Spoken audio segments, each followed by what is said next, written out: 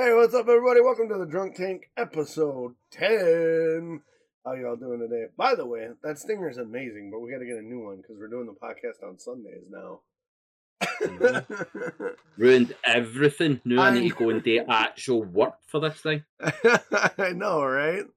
But I still dig that stinger. I think the stinger is dope. I think it's really cool. Oh, speaking of what we were talking about last week, I have to go shopping for a tie and a nice dress up shirt for the photo shoot thing you want to do. So I'm gonna do that this week. There's a nice little there's a shop here in town where you can get like a decent dress shirt and a tie for like, $40-50 where it's not gonna break the bank. So Yeah. I mean, the other thing that you can do that we do here is you go to a really, really nice store like Hugo Boss or something like that, try on the suit, get pictures taken, take suit off, bye-bye. Right. Bernadette's got this thing where she really likes dress up, if you know what I'm saying. So so I've been wanting to do something for her for that for a while. So this is just like the third or fourth excuse I have to go get a nice shirt and tie, and depending on my budget, maybe get like a little blazer to go with it or something, a little sport coat or something. Who knows? I don't dress up well. Like I don't think I'm the anyway. Sorry. Jumped into the middle. Forgot to do the intro of the show. Welcome to the Drunk Tank Podcast, episode 10. I am the jabber-jawed Dox Ryan today because this has been a weird day. That guy over there, I did it right the first time and then fucked it up. That's Chris, my partner in crime. He's over in Scotland. Say hi, Chris. Hi. What's up, buddy? I'm just today is just woo. I mean, it could be worse. Oh, I gotta update the stream title too. Hang on. Vamp, do something. Talk. So unprofessional. God. One job in this whole adventure is to change scenes. I know. I'm so bad. Like today is just like today, man. Has just been a day. I'm just all discombobulated. I think it's because I slept in. I think it's... You actually slept. Is that what happened? Yeah, I slept in. You had more than 3 hours sleep, and now you're just completely fucked. Your brain's like, what do we do here? We're relaxed. Yeah, I think that's it. I actually slept in. I got up at like 11:30. Oh God, you lazy bastard! I know, right? I was. I went to bed. I wrapped up the stream with Tim and the boys, the RPG we do on Saturday, and I was bullshitting with them for a little bit, and then I went upstairs and laid down with Bernadette, and we were talking for a while, just relaxing because we don't get a lot of us time to just touch base with everybody, touch base, and I just we fell asleep, and then I woke up at 7:30. Took the dog out, and then walked back upstairs to go lay down because the dog jumped back in bed, and Bernadette was just snoozing away. I was like, ooh, okay, that sounds good. And then I passed the fuck out, and then the next thing I know, it's like 11:30, and I'm like, I should probably get up and do something today. So I got up and I cleaned up a little bit, and I didn't do a whole lot today. I think that's my problem is I slept in and didn't do anything. So I'm like, You've needed that kind of day, but it's been a while since you've had just a day where you just done fuck all. Yeah, true, but it's kind of like got me all like for the rest of the day. But well, what better way to spread that than on a podcast? That's true. It's true. It's true. So how was your week, buddy? The week wasn't too bad. Like nothing exciting, nothing super amazing. Rangers won today in the Old Firm. Fuck Celtic. So fuck Celtic. Other than that, like today's been a pretty good day. I mean, that's like nothing really to call home about.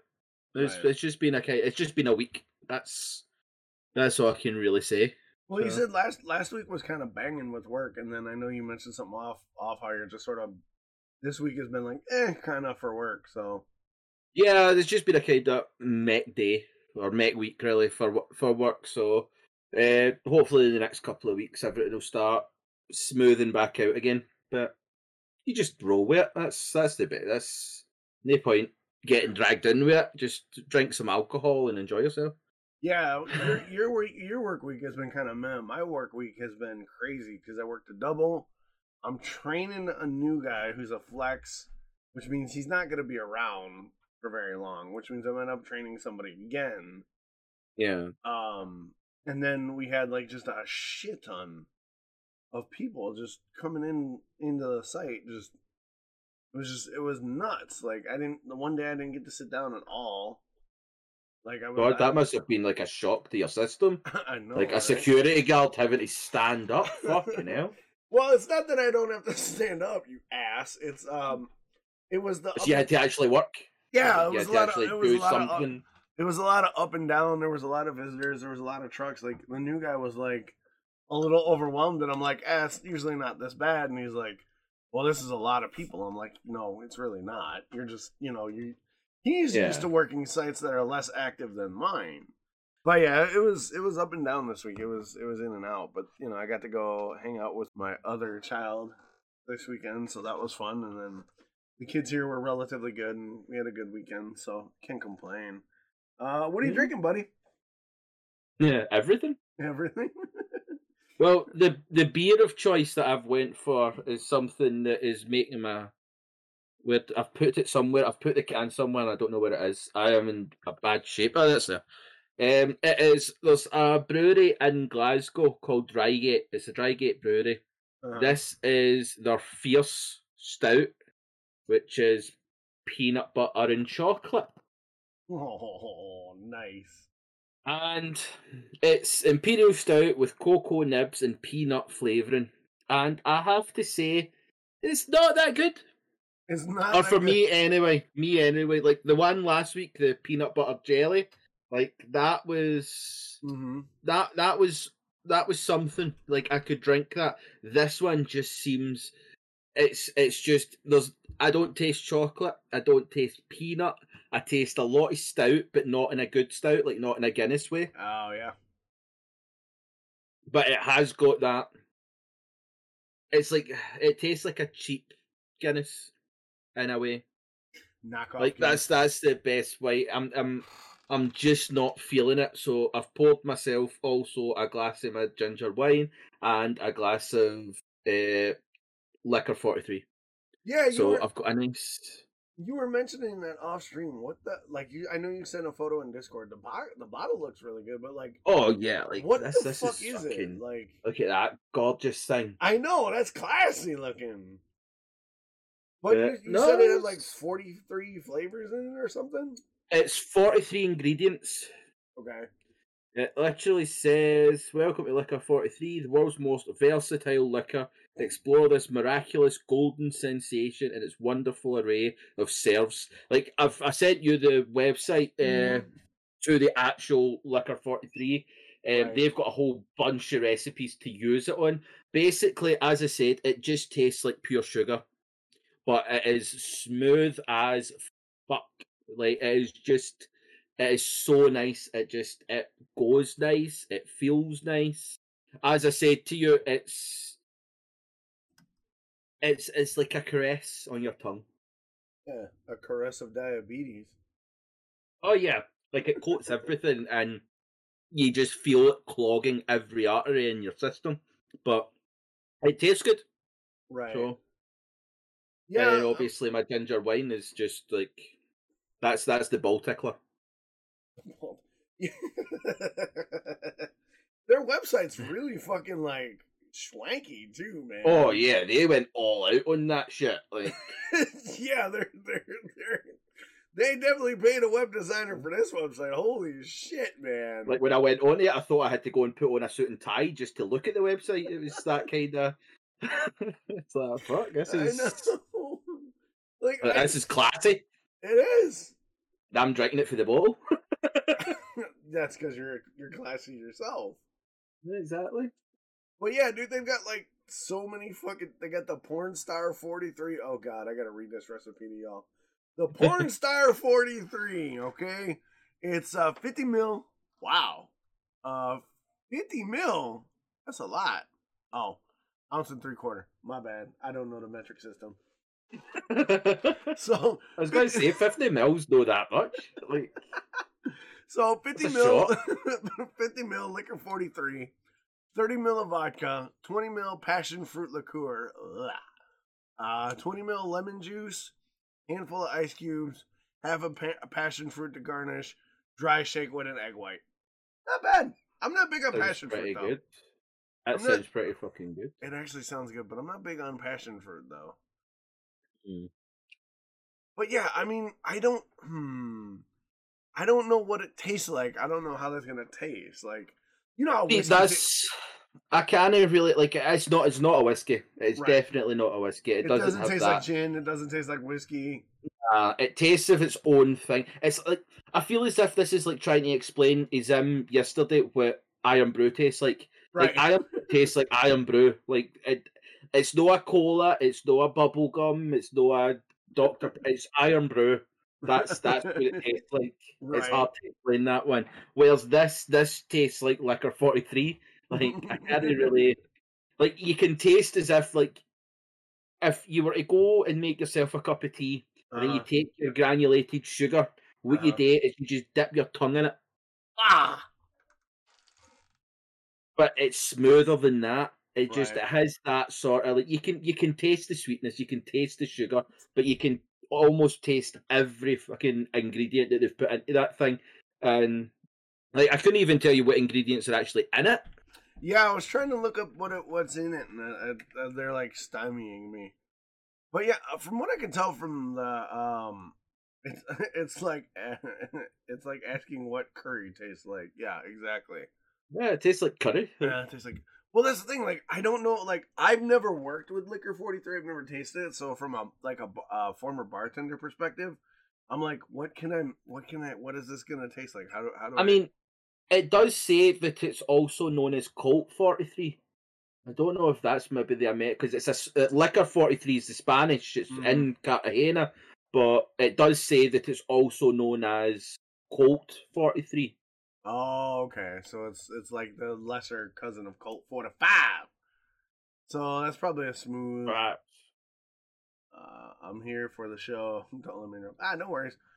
Is a beer like drink? Yeah, I don't know. I mean, I'm looking at the recipes and it looks like it could be good. From what I'm looking in the recipes, it definitely is on the sweet side of booze, like an aperitif.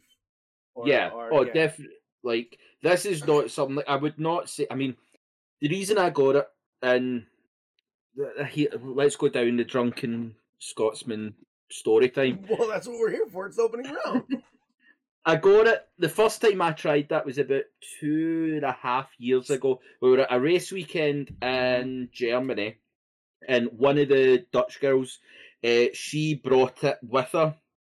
No, at this point, I was like almost falling down drunk. I was away with it. I was having a great time. I was with the fairies. But you weren't vodka drunk. No, I wasn't vodka drunk. I was beer and whiskey drunk. So I was having a good time, and I knew where I was. And she brought this in, and she was like, "Oh, have a wee try of that." But she poured me a glass, and it was that kind of like I drank it, and because of how smooth it is, it was just like you were drinking like a Coke. You just, that's actually really, really good. And I turned to her, oh, no, that's really nice. And then that's when it was the kind of, no, you sip it.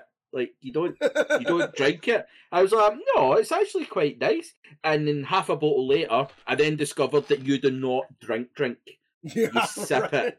It's a sipper. You have it, you pour yourself a beer or a whiskey or a vodka or something like that, and then you pour yourself one of these. And just in between every couple of drinks, you just a wee sip, just palate cleanse, that kind of thing. You do not down half a bottle because you wind up going away with said Dutch woman and not returning for 4 hours. That's what happens. That can't be a bad thing, though. That's Liquor 43 for you. That can't be a bad thing, though. Oh, it wasn't a bad thing. I had a great time. But it's more of a, just be careful, because it might not be a lovely Dutch woman next time. Yeah, right. Yeah, it might be Igor from Russia that has a little He's a little rough, but maybe you like it rough. I don't know. Maybe Igor is soft and tender. How do you know? Yeah, if Igor's soft and tender, then I'll give him my number. But it's neither here nor there. It's not going to be a lovely Dutch woman. I mean, you're not wrong there. Yeah, no. Oh man, I was that way like when I was younger. Like when I was first introduced to sake, like good sake. You went away with Russian guys? No. All right, okay. You're talking about the state you were in, right? Okay. Yeah. I thought we were going down Doc Shares all kind of route here. No, when I was in college, I experimented with Russian dudes. That's for the OnlyFans, goddammit. Speaking of which, I have been asked repeatedly by multiple people about Docs, when are you doing the OnlyFans? I'm like, that was an inside joke, and everybody was like, no, it's not. And I'm like, really? Really? Y'all want me to do the OnlyFans? And a bunch of people are like, well, yeah. Erotic fanfic, bro. And I'm like, fuck, man. I can't escape it. I'm seriously. But you got that? Huh? Probably. I'm probably gonna have to do it now with how many people are bothering me about it.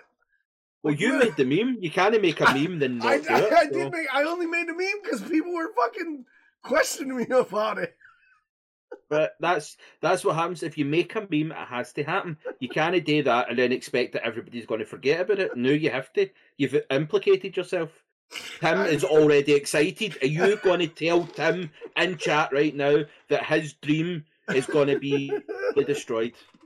You tell him. You look him in the eyes and you tell that. You look at his face and you tell him that it's not happening. On you go.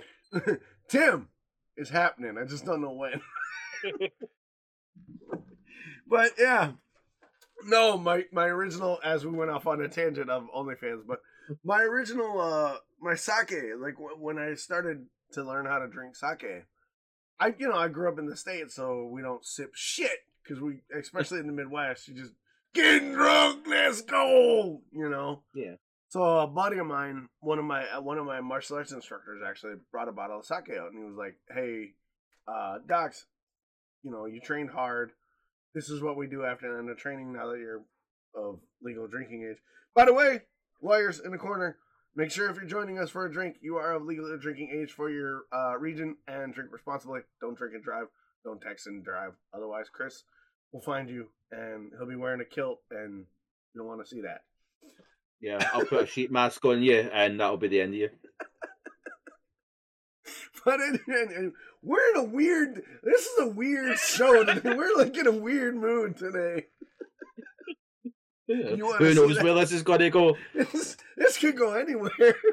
We're in a weird spot today, but so we were training and he hands me a cup of sake, right?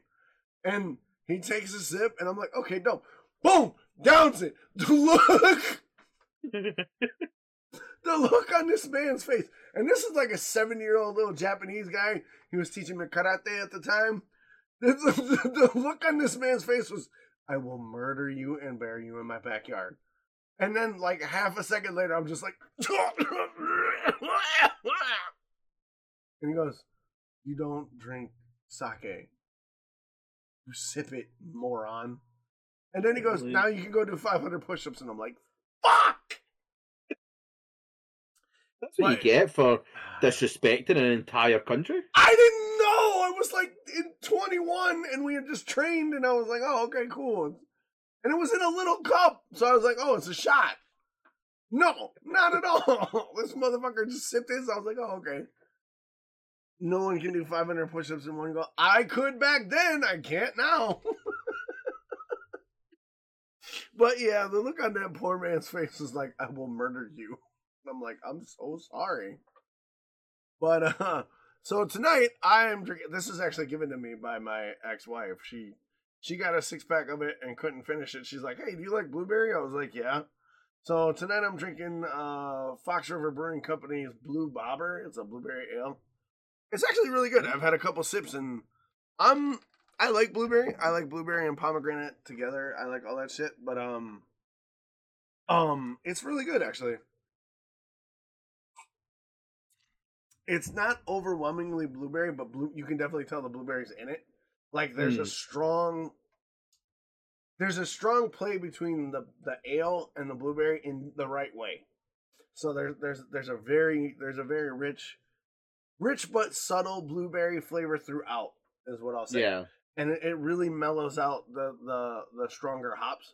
So it's a very mellow hops, but a very subtle blueberry. So it's a good drinker. I like it. I'm really glad I took the 6-pack off our hands. So that's good. Yeah. I'll probably I've got a couple. I'll probably sip a couple during the week actually, and then 2 weeks from now I got to send you the list of the next 6-pack I'm gonna get. Yeah. So I'm gonna when I go to the store over the next couple trips over the next couple days because I gotta go get milk and shit. I'm gonna write down a bunch of the stuff in the Pick 6 cooler, and then I'll get like 12 or 13 of them, and I'll send you a list, and you can pick out 6 of them for me. Yeah, no, that's cool. But yeah, it's good. Like I was surprised. It's actually really, really mellow. I like it. It's not as pomegranate forward as the pomegranate Hefeweizen I had. So yeah, I like this. It's enough. How would you compare it to Outboard? It's man. We dog Outboard so bad. Outboard. How would you compare it to that drinking man's beer? Outboard is the gateway, is the fishing man's drinker. It is the gatekeeper of the fucking drunk tank. Outboard, I know I throw so much shade at Outboard, but Outboard is so fucking boring as a beer. Like, it is,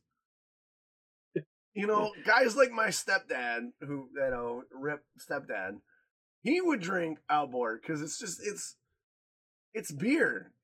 It's a leveled up Budweiser, but it's still fucking, but it's still, I fucking hate Outboard.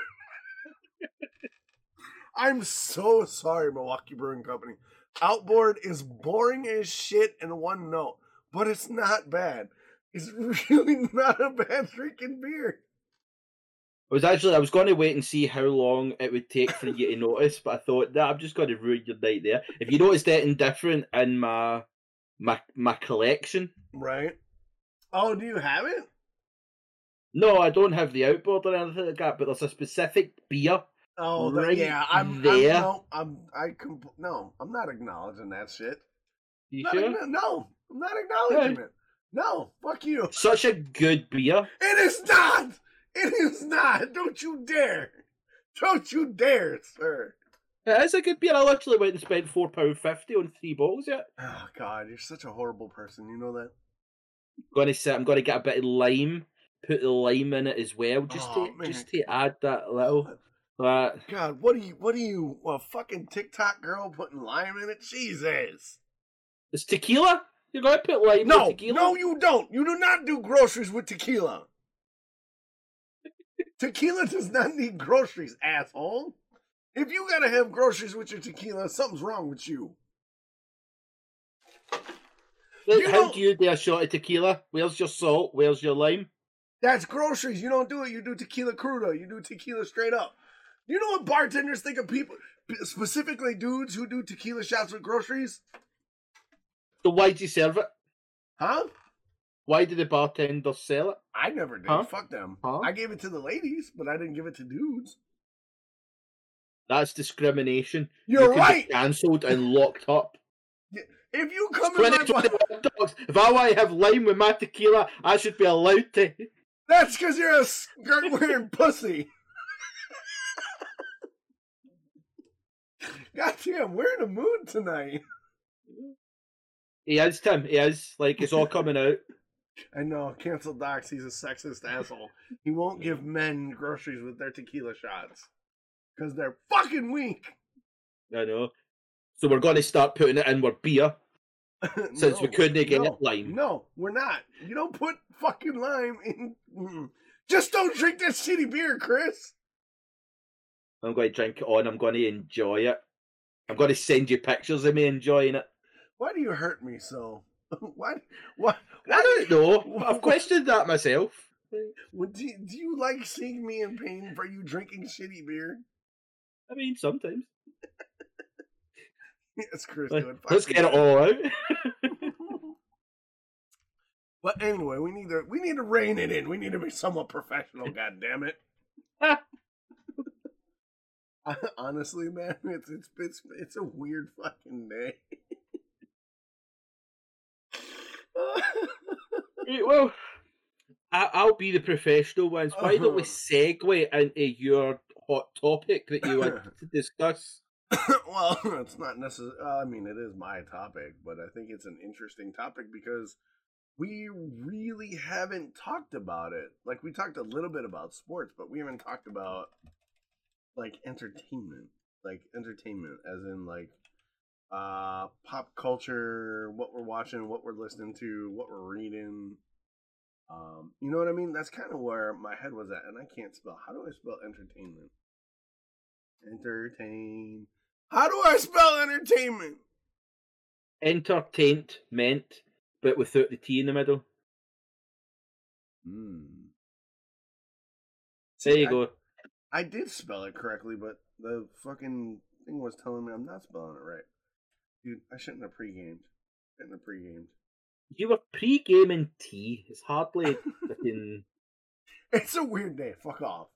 So yeah, I think we haven't had this topic. Like we've touched on it briefly, but let's talk about entertainment for those of you that are on the stream. We touched on sports a little bit, and we come back to sports, but Chris and I really haven't talked about like entertainment and media. So Chris, yeah, when I say entertainment and media, what comes to mind? Like what do you think of that? What's your first sort of thought on entertainment and media?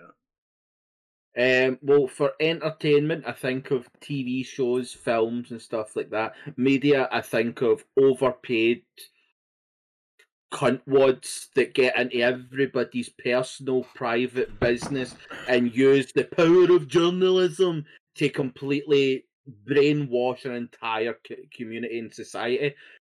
So I'm guessing you want to talk more about entertainment today. No, I mean, yeah, but I kind of like where your head went with media, because when I think of entertainment and media, I think of, like you said, entertainment is like podcasts, reading, movies, films, TV shows, and music for me, and live streams. When I think of media, again, like you, I think of fucking douchebag news reporters and just fucking talking head pundit assholes that want to, for the most part, usher in an agenda, and that's why I kind of put it. I should put media on the now discussing thing too, but that's why I put the double title there, entertainment and media, because media, in essence, is just any form of entertainment. But as we've gone along and the years have gone down, there's that division between entertainment and media. Like, yeah, that was your first thought. So I don't know why is that? Why was that our first reaction when we heard the word media?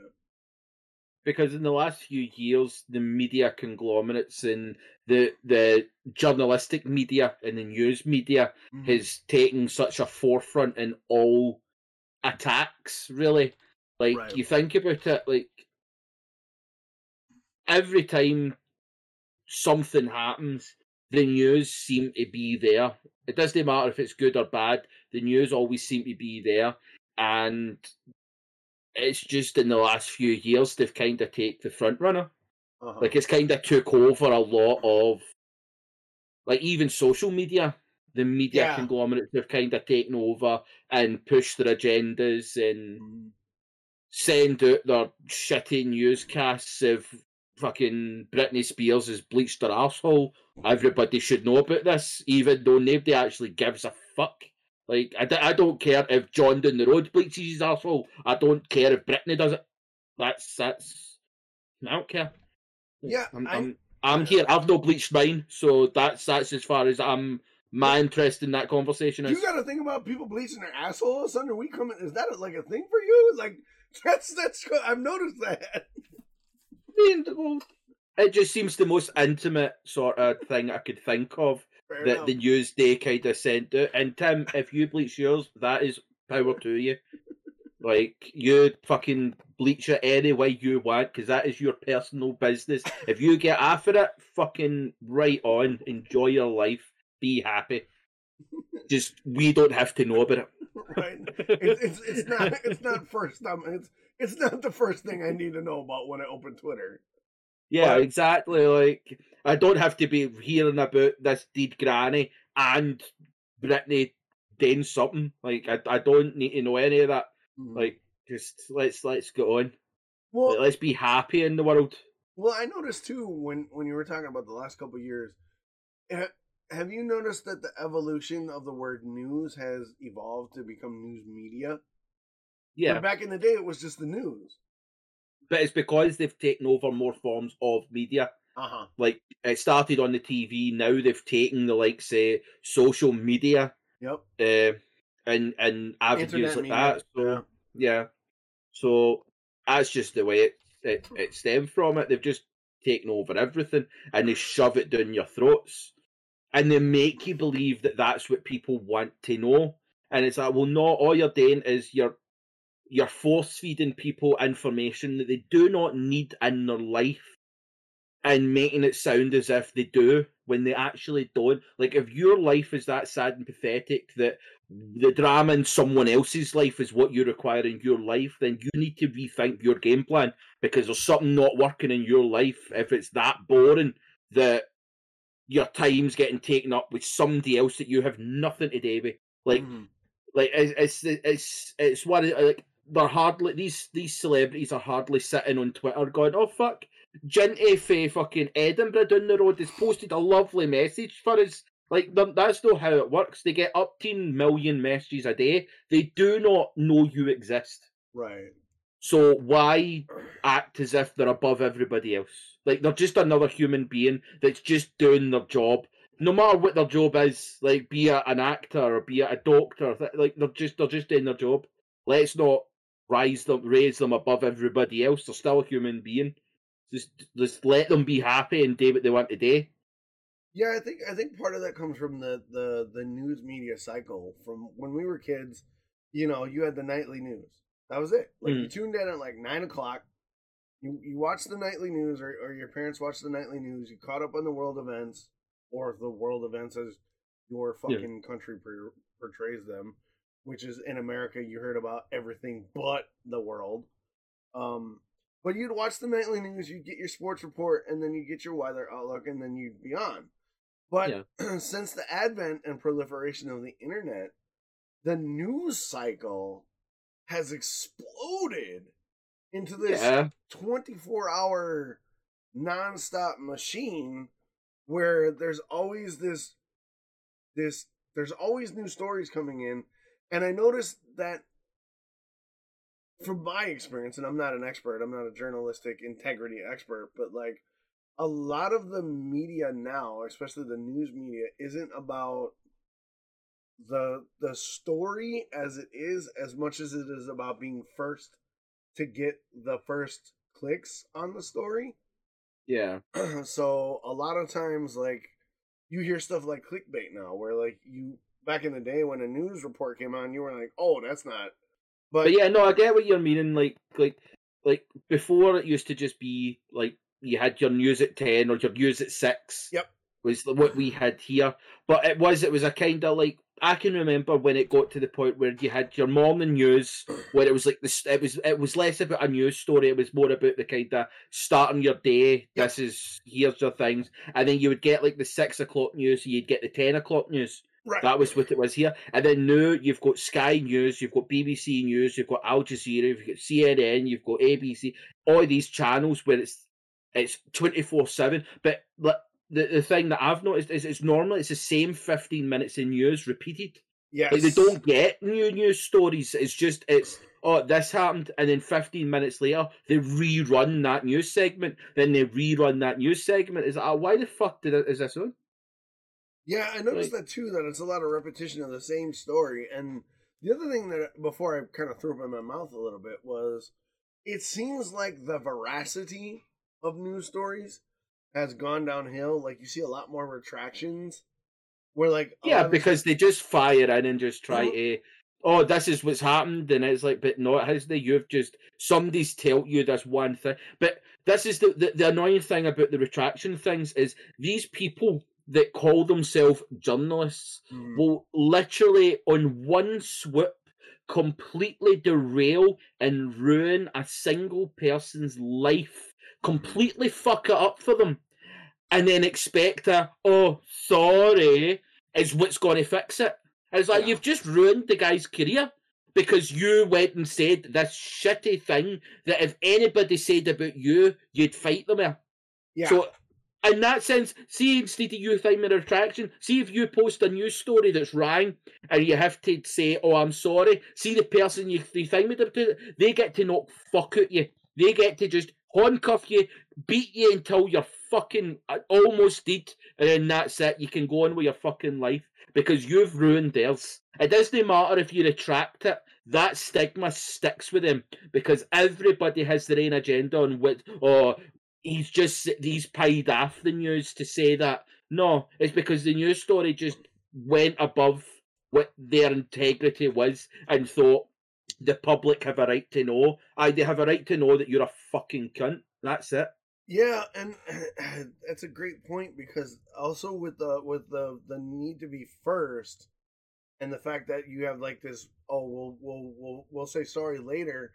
It speaks to a lack of editorial oversight in the way news media essentially is presented now, whereas opposed, at least in the past, we had that veil of like editorial integrity where when a news story, like I remember when a news story came on as a kid, when Dan Rather or Bob Costas or who's another real famous, Ted Koppel, right?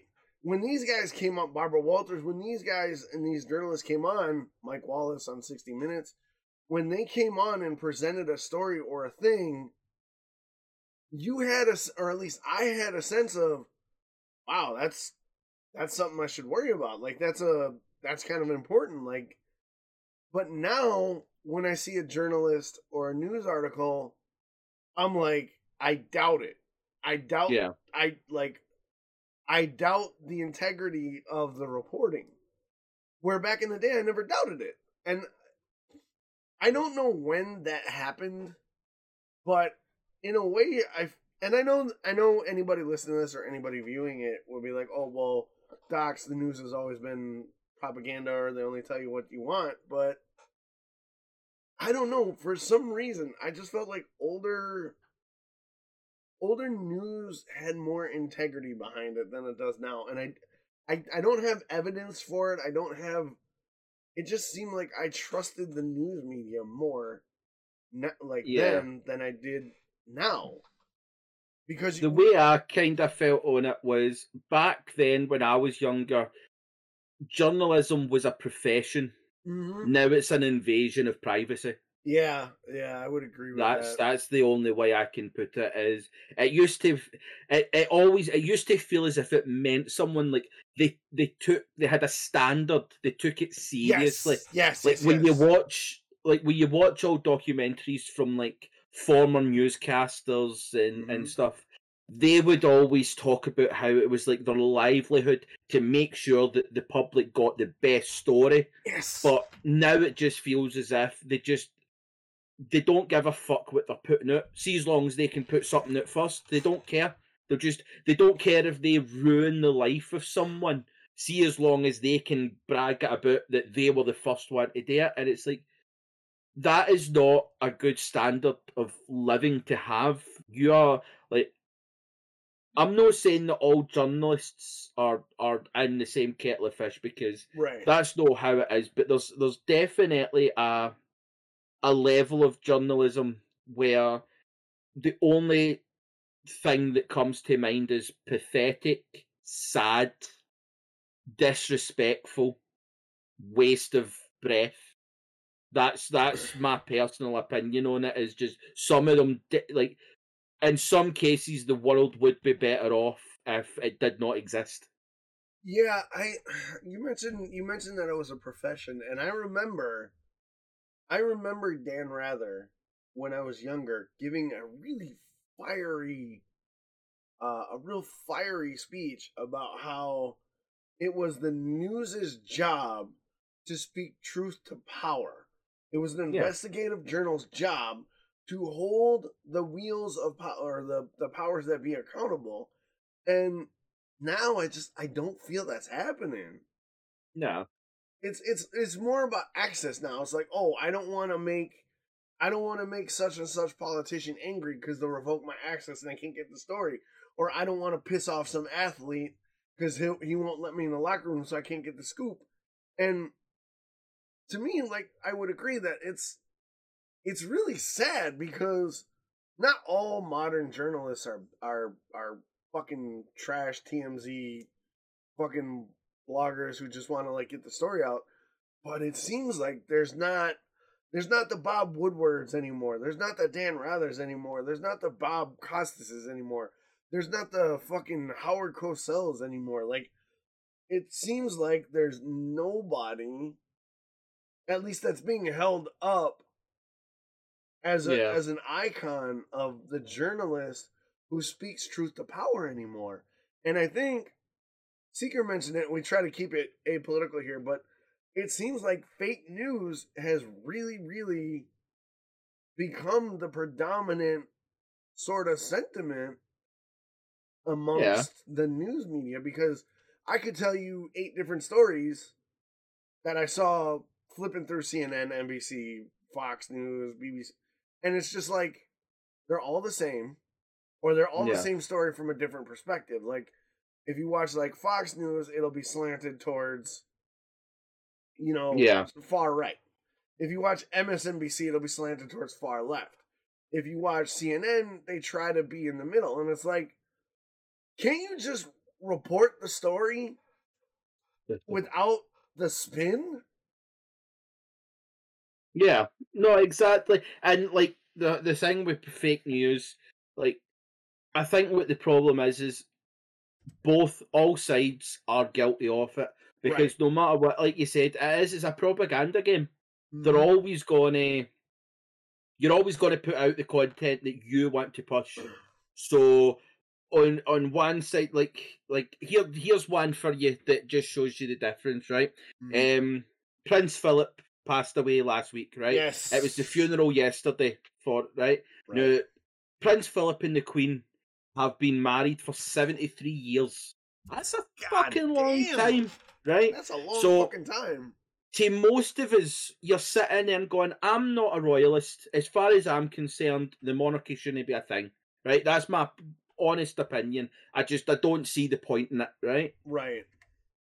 But again, I can understand why other people might, right? So that's cool. Like, if that's what I believe, that's what I want, right? But at the end of the day, that was a little old woman that had lost the love of her life of 73 years. Mm. And you had news stories. These are the news stories from my side. It's the ones that want independence and the ones that don't want the royal family being a thing, right? So it's technically on my side of the fight. And they were posting up things like the Queen tried to use taxpayers' money that was supposed to go to heating elderly people in Britain's houses to pay for the funeral. And you're like, oh my God, give yourself a fucking break. Like, that is the biggest load of bullshit that there is. She didn't take money off the fucking schools to bury her husband. And the fact that you would come up and even... And even like the news story didn't even say that was what it was. It said Queen tried to use taxpayers' money to pay for funeral, taking it off schools and hospital. That was the headline. And then it started, ministers were asked if taxpayer money was potentially used. And you're like, so you don't even know. You've put out this whole big title that she done it, but you don't have a fucking clue. Like, the woman's just lost her husband. Yeah, have some fucking respect. And it's like, that's for my side. And I'll happily turn around and tell my side, take a fucking jump off that bridge, because that is sick. Yeah. Imagine even in this time, in this moment, have some humanity and decency. A fucking... A woman that's just lost her husband. Like, go fuck yourself. If you honestly look at that situation and think, fuck, that woman's using my money. She's no using your money. You're using your money. You're sitting on the dole. Fuck off. Right. Like, it's just such a sickening. It's that level of journalism that just pisses me off so much, because you're like, you're not even trying anymore. Yeah. Like, you're just anything to get a rise out anybody, you're just going to hit out with it. And it's the same on the other side. On the other side, they're climbing about, the independence just wants to take all your money and things. You're like, well, 10 minutes ago you were talking about how we didn't have any money.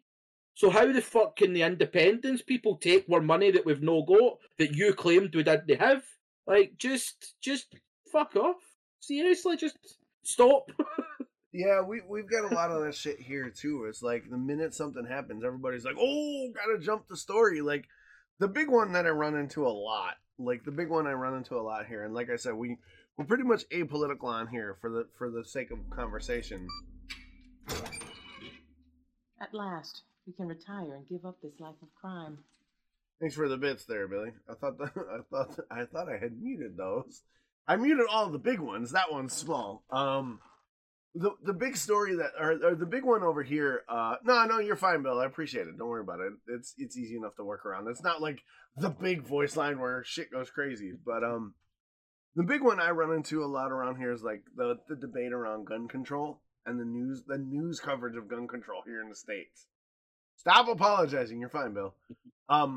You hear all the time, one side's like, they're gonna take your guns, and the other side's like, no, they're not. And the middle's like, well, maybe. And I'm like, no.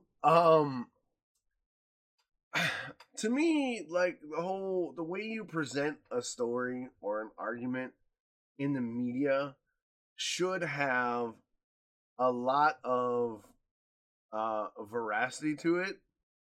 It should have a level of integrity, especially if it's going to call itself the news. And one of the things you mentioned that I wanted to hit on is news in general, like you said, is, I know it's my fault. News in general is propaganda, right? News in essence is propaganda. You're trying to tell a story to get a narrative across to the public. And you go back to like World War II and like the way that World War II was portrayed in the news media versus like over here in the Korean War or Vietnam even. World War II was portrayed as the great fight against the evil dictator, the Nazi regime. Yeah. Like the fascists were going to claim the world, right? So it was all this positive spin and this nationalistic pride. And then you look at the news media around Vietnam, the war that no one wanted, and it was, why are we there? You know, Afghanistan's the same way. Why are we there? What they can handle their own. Why are we not there? And it's like, I don't like. Right? Tim. That's kind of the point I was working to. Tim said news is only propaganda if it doesn't give the facts and all the facts. Yeah, that was what I was working to. News should not be propaganda. News should just be facts, nothing but the facts, right? Yeah. Presented in a way that is palatable or understandable, not palatable, understandable to the layman, right? You take these big complex issues like climate change that everybody's up in arms about. The news should just be, this is the science, here's how it's broken down and how it affects you. But more often than not, we get, oh, well, the world is going to freeze or the world's going to melt. And I think, like you said earlier, if that's the way it's going to be, where it's just trying to get clicks and score points, don't even have the news. I don't watch the news anymore.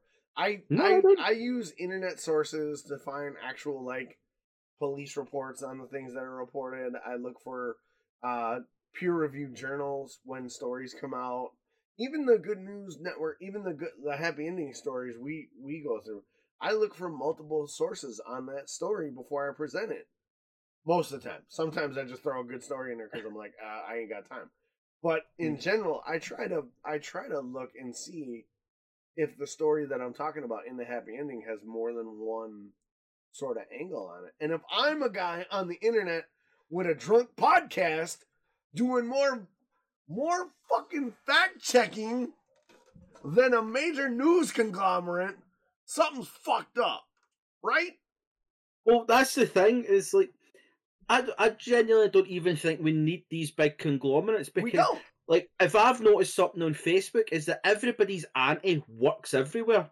So they always know somebody that works at a certain place that got the scoop as to why the NHS doesn't have any money or how America is bankrupt. It's like there's somebody knows their auntie that works there and knows the information that's going on. Yeah. So it's that we don't need Fox News or ABC or BBC or STV. We don't need any of them because you just go on Facebook and somebody's granny knows Bill or Jamie or whatever that's worked there and knows what's going on and can tell us, even though nobody else would be in that room with the Prime Minister. That cleaner, that one time that was cleaning up in the same room as them all, knows what they were talking about at that very important meeting that had all-round security. So it's all good. Yeah, even though the Prime Minister didn't know that they had that meeting, she did. Right? She knew. I think you make a great point. Is the news media, and we'll move on to the entertainment side here in a second. But I wanted to address this. I think the news media needs to evolve because it's going off the same presentation from like 60 years ago. Hello, I'm Ted Koppel. This is the evening news, and then they present the story. That's not the way the world consumes information anymore.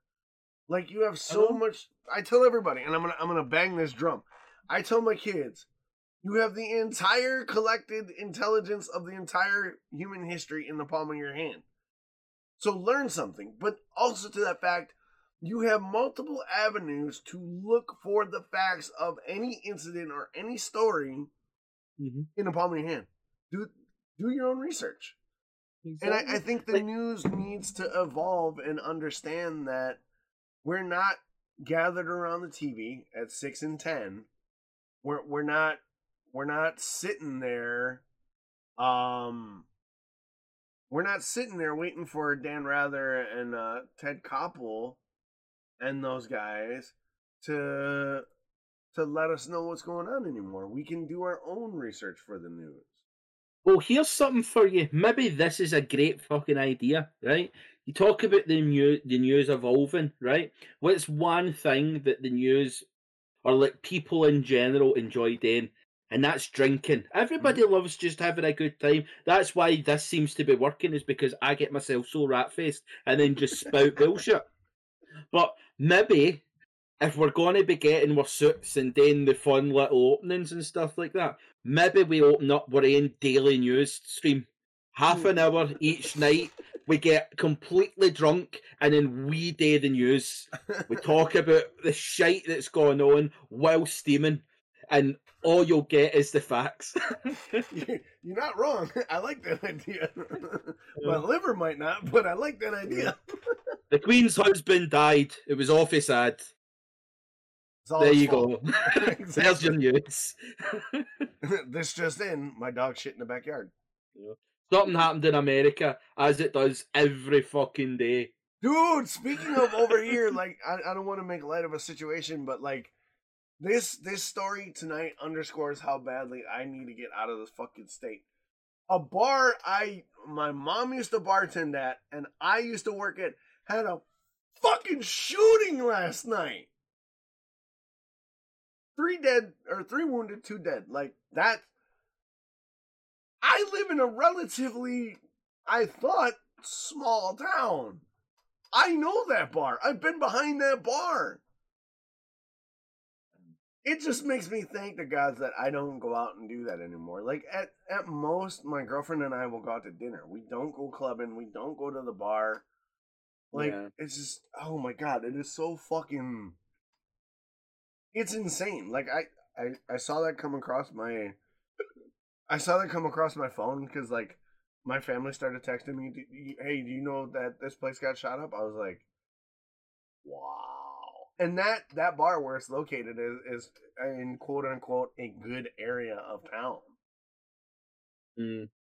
See, that's just it's like, I mean, I feel for the families, the people that are involved in that. Like, you shouldn't go out to enjoy yourself and no come home. Yeah, like exactly. That's just it. But it's a scary thought process to think when I go out on the town. My worst scenario that I think of is, oh, I might get into a bit of a scrap tonight. Somebody might be an arsehole and try calling me out. That's it. I don't go out to a bar and go, I wonder if I'm coming home tonight.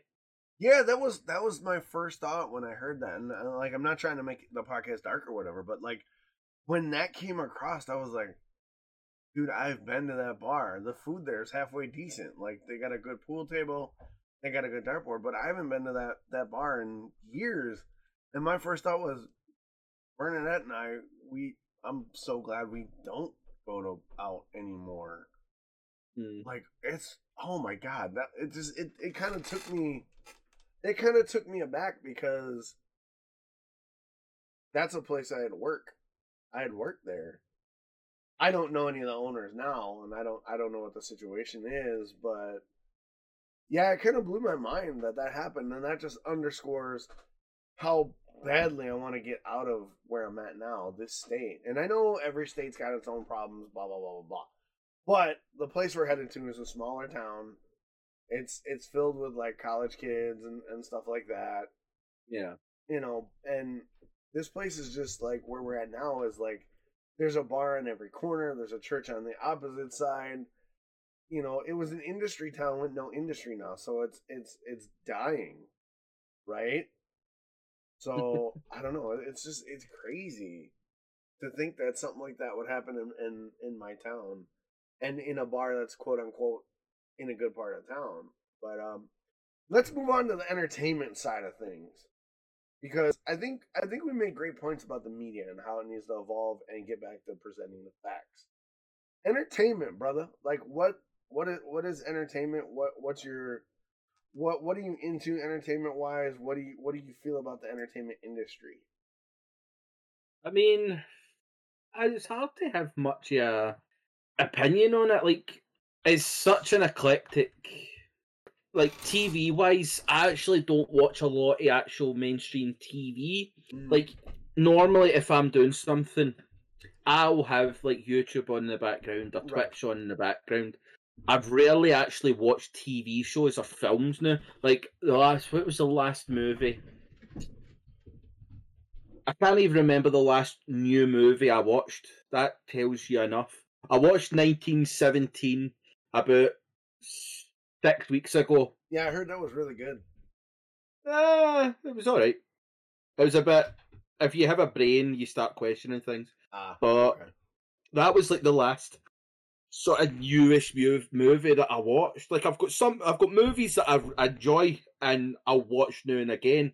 Like, hands down favorite movie is, and always will be, Jurassic Park. Jurassic Park is just a fucking stunning creation.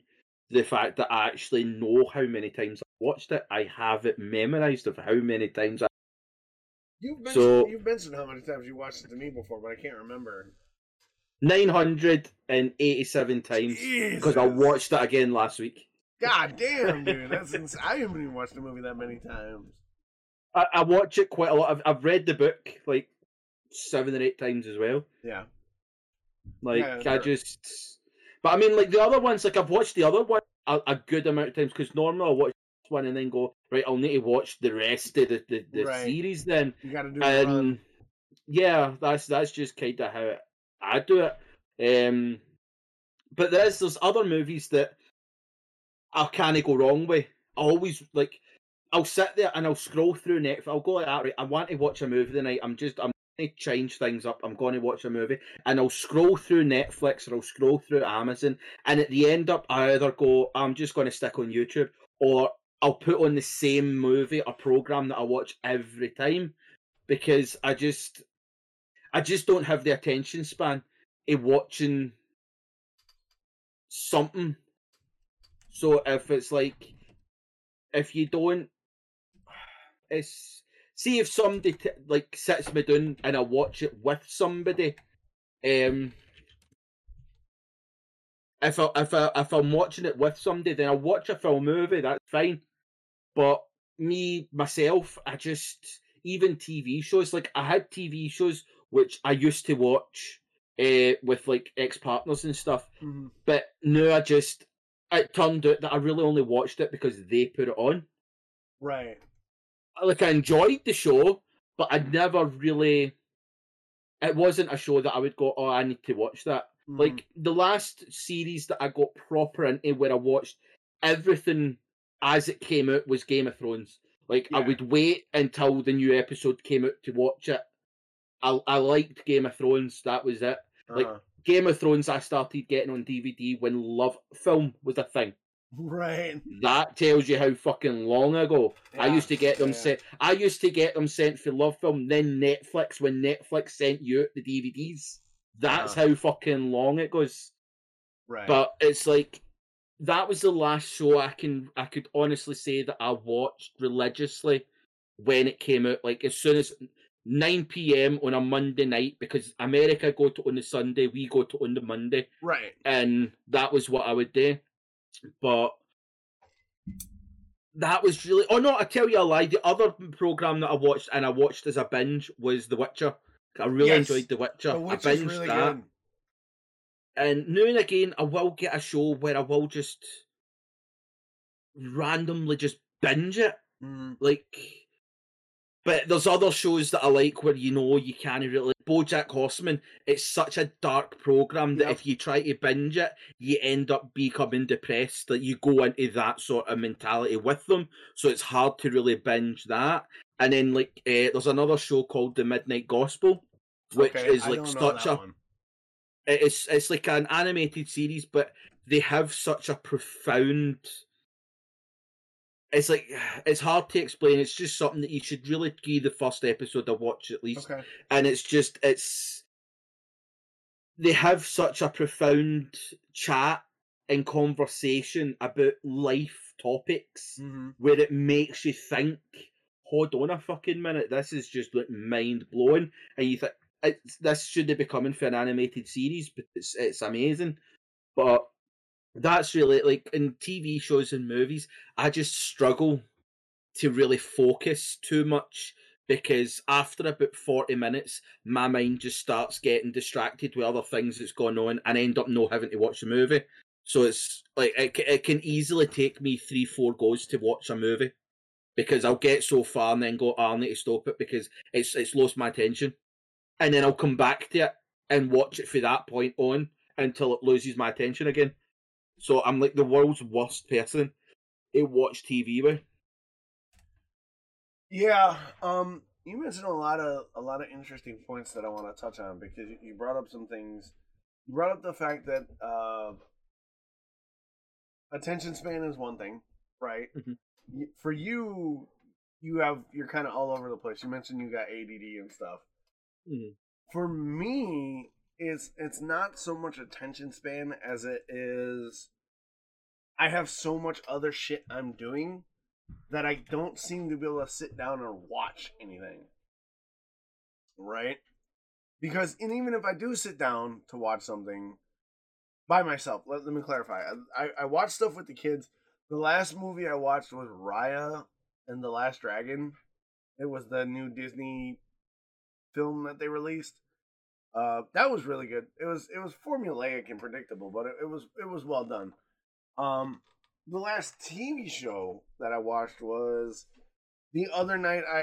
While I was working, because I have 2 monitors in my studio, I was working on something for the stream, and I had Falcon and the Winter Soldier playing on the other monitor, so I could literally watch and work at the same time. But it seems like that's my habit now. Like, if there's a show, I don't find shows, and 9 times out of 10, I default to YouTube, because I don't want to take a risk on a show I don't know anything about. So, like, I'll scroll through Amazon Prime or Netflix or Hulu or fucking Disney Plus, and I'll see a bunch of shit, and I'll be like, oh, that looks cool. Oh, that looks cool. But then I don't click on an episode because I don't want to risk it being a show I don't like and feel like I wasted my time. But I mean, really, Yeah. are you wasting your time if you're just kind of chilling and you know what I mean? Well, not really, because if you're on YouTube and Twitch, technically you're helping out other content creators and that. Like, it might only be one view, but it's one view that could make the difference. But here's something, right? And I know Ross in chat, and I don't know if Zim had got round to watching it. I know he watched the Lemmy Show when I sent him it, but a show that's on Netflix and that I always say everybody should watch is Still Game. It's a Scottish programme, and it is one of the single funniest fucking shows you'll ever watch. Right. It's just so good. Now, what's the show about? It's about a bunch of old people living in a scheme in Glasgow, and like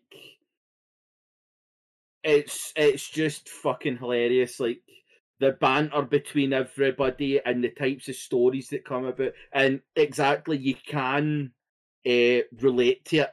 Like, I mean, we can relate to it being Scottish. Like some of the things, like, see when I was playing Visage and that kind of stuff, and I keep on saying that the old woman Dolores that kept on jumping out, I was like, back off, you spooky bitch.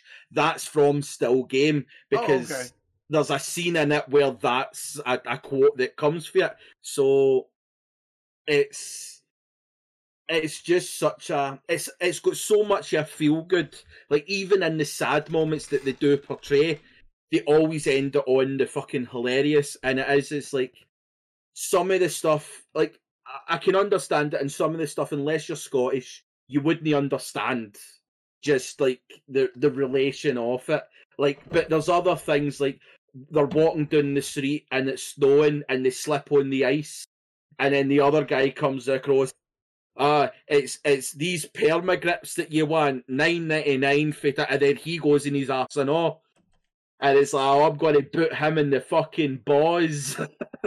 Yeah. Like it's just those kind of, it's like real life stories, but it's comedy, and it's just one of the funniest fucking shows that you can get around to. It sounds like a Scottish version of like maybe I'm misinterpreting it, but it sounds like a version of the Golden Girls. You said it's a couple older people just hanging out, living life. I would not say it's on that playing field. Like Still Games in its world of its own. Okay. Like it's definitely it's not quite that style of old people. Mm-hmm. Like it's the actors that play it are actually in their 40s and 50s. Okay. They just dress up as older people. It's just the characters that they play. It started off as, back in like the late 90s, these two comedians started a skit show. It was called Chewing the Fat, where they just had skits in a programme, and they had other actors that would play other parts. But one of the skits was about these two people, Jack and Victor, that were elderly gentlemen that just had the Glasgow life. Mm-hmm. And it was that well received that they decided they wanted to have an actual TV show of just Jack and Victor. Okay. And it sort of just portrays the life and the daily life of these two old people with their friends. And it's like some of them having to try and get back to work, and the other ones are getting steaming and trying to steal alcohol. And it's just, there's so many just scenes that I don't want to say too much to give spoilers away. It's just something you just need to watch. It's a slice of life sitcom. Again,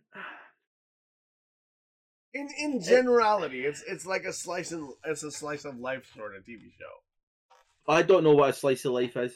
A slice of life is you hear it more in anime. A slice of life genre show is basically, it focuses on people, friends, and their families and what they do to get through their daily lives. Sometimes it's wacky adventures at like the bus stop, or it's dealing with a death in the family. So it's not a rom-com. It's not an action adventure show. It's a slice of life comedy, basically. Yeah, like that's pretty much it. It portrays the lives of this small community. Okay.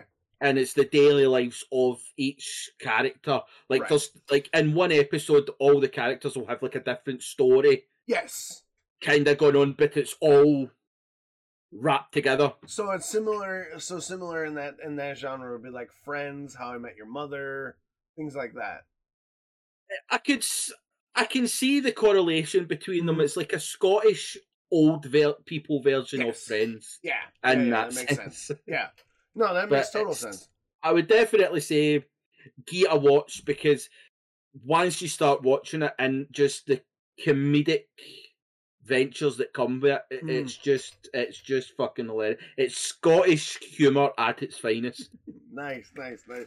One of the things I noticed too that I've been watching, that I watched lately, is when it comes to entertainment, I can't, outside of Raya the Last Dragon, I can't tell you what movie I watched last.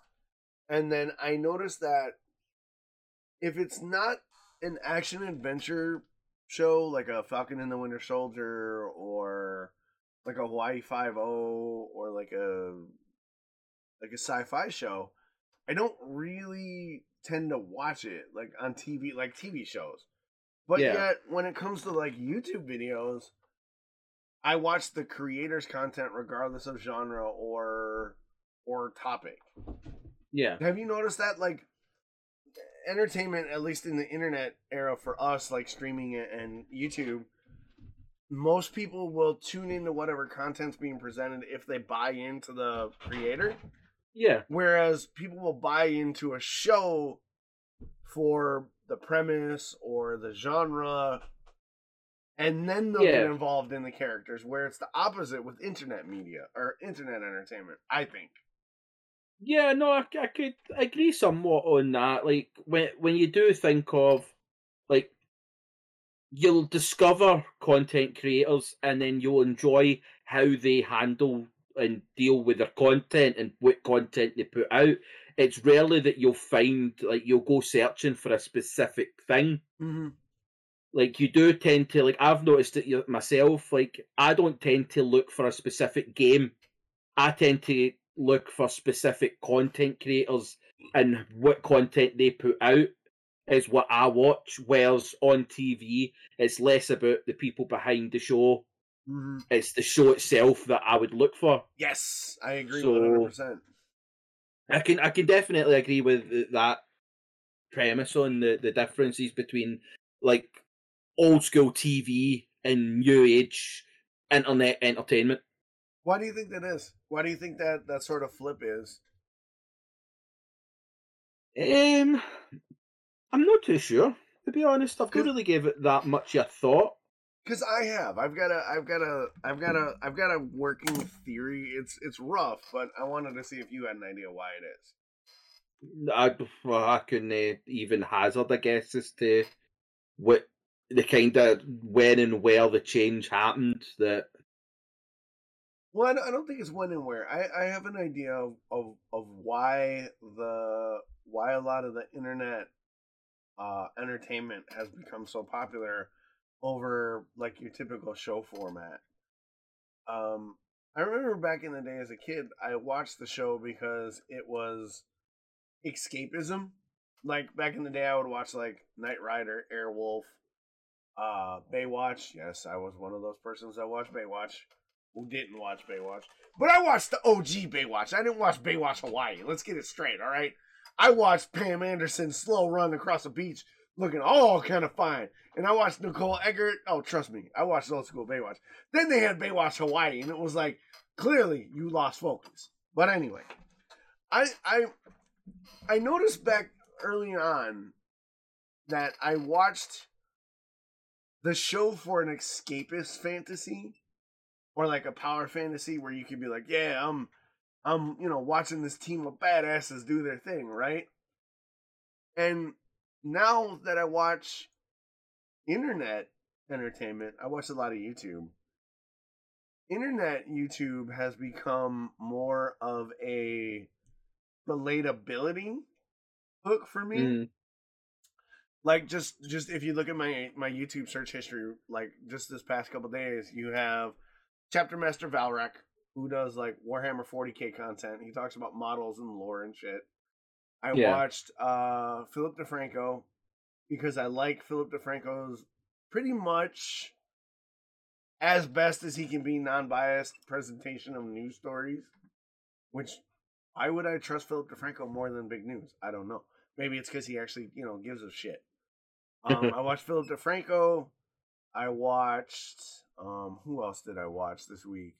I watched Jacksepticeye's Meme Time because it was hilarious, and Jack is one of those characters that you could see why young kids like him, but there's something about the way his mannerisms and his energy and the way he's so genuine and the way he laughs at himself that.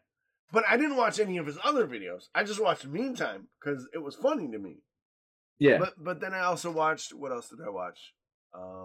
Sorted Food, where they were doing like food battles. I watched that. I watched Vincenzo's Plate, where it was an Italian guy just ripping people to shreds on their not carbonara. Like, I think it's for me, internetainment, which is a shitty word. I hate internetainment, but I think it's a relatability thing, and partially what I watch is for tutorial. Like when I watch Vincenzo's Plate, it's an educational thing for me. Is a better term. YouTube is kind of like an educational thing for me because I watch cooking tutorials and cooking shows to learn different recipes. I watch Philip DeFranco to be informed on what's going on. I watch Jacksepticeye for just comedy and shut my brain off. But then I watch other creators to kind of like relate and see what's going on in their world. Where I watch The Falcon and the Winter Soldier to have that escapist fantasy. Does that make sense? Yeah, no, that makes sense. I do think like with the likes of streamers, like I've been watching Jacksepticeye since 2012, 2013. Yeah, right before his big, like right at his big blow up.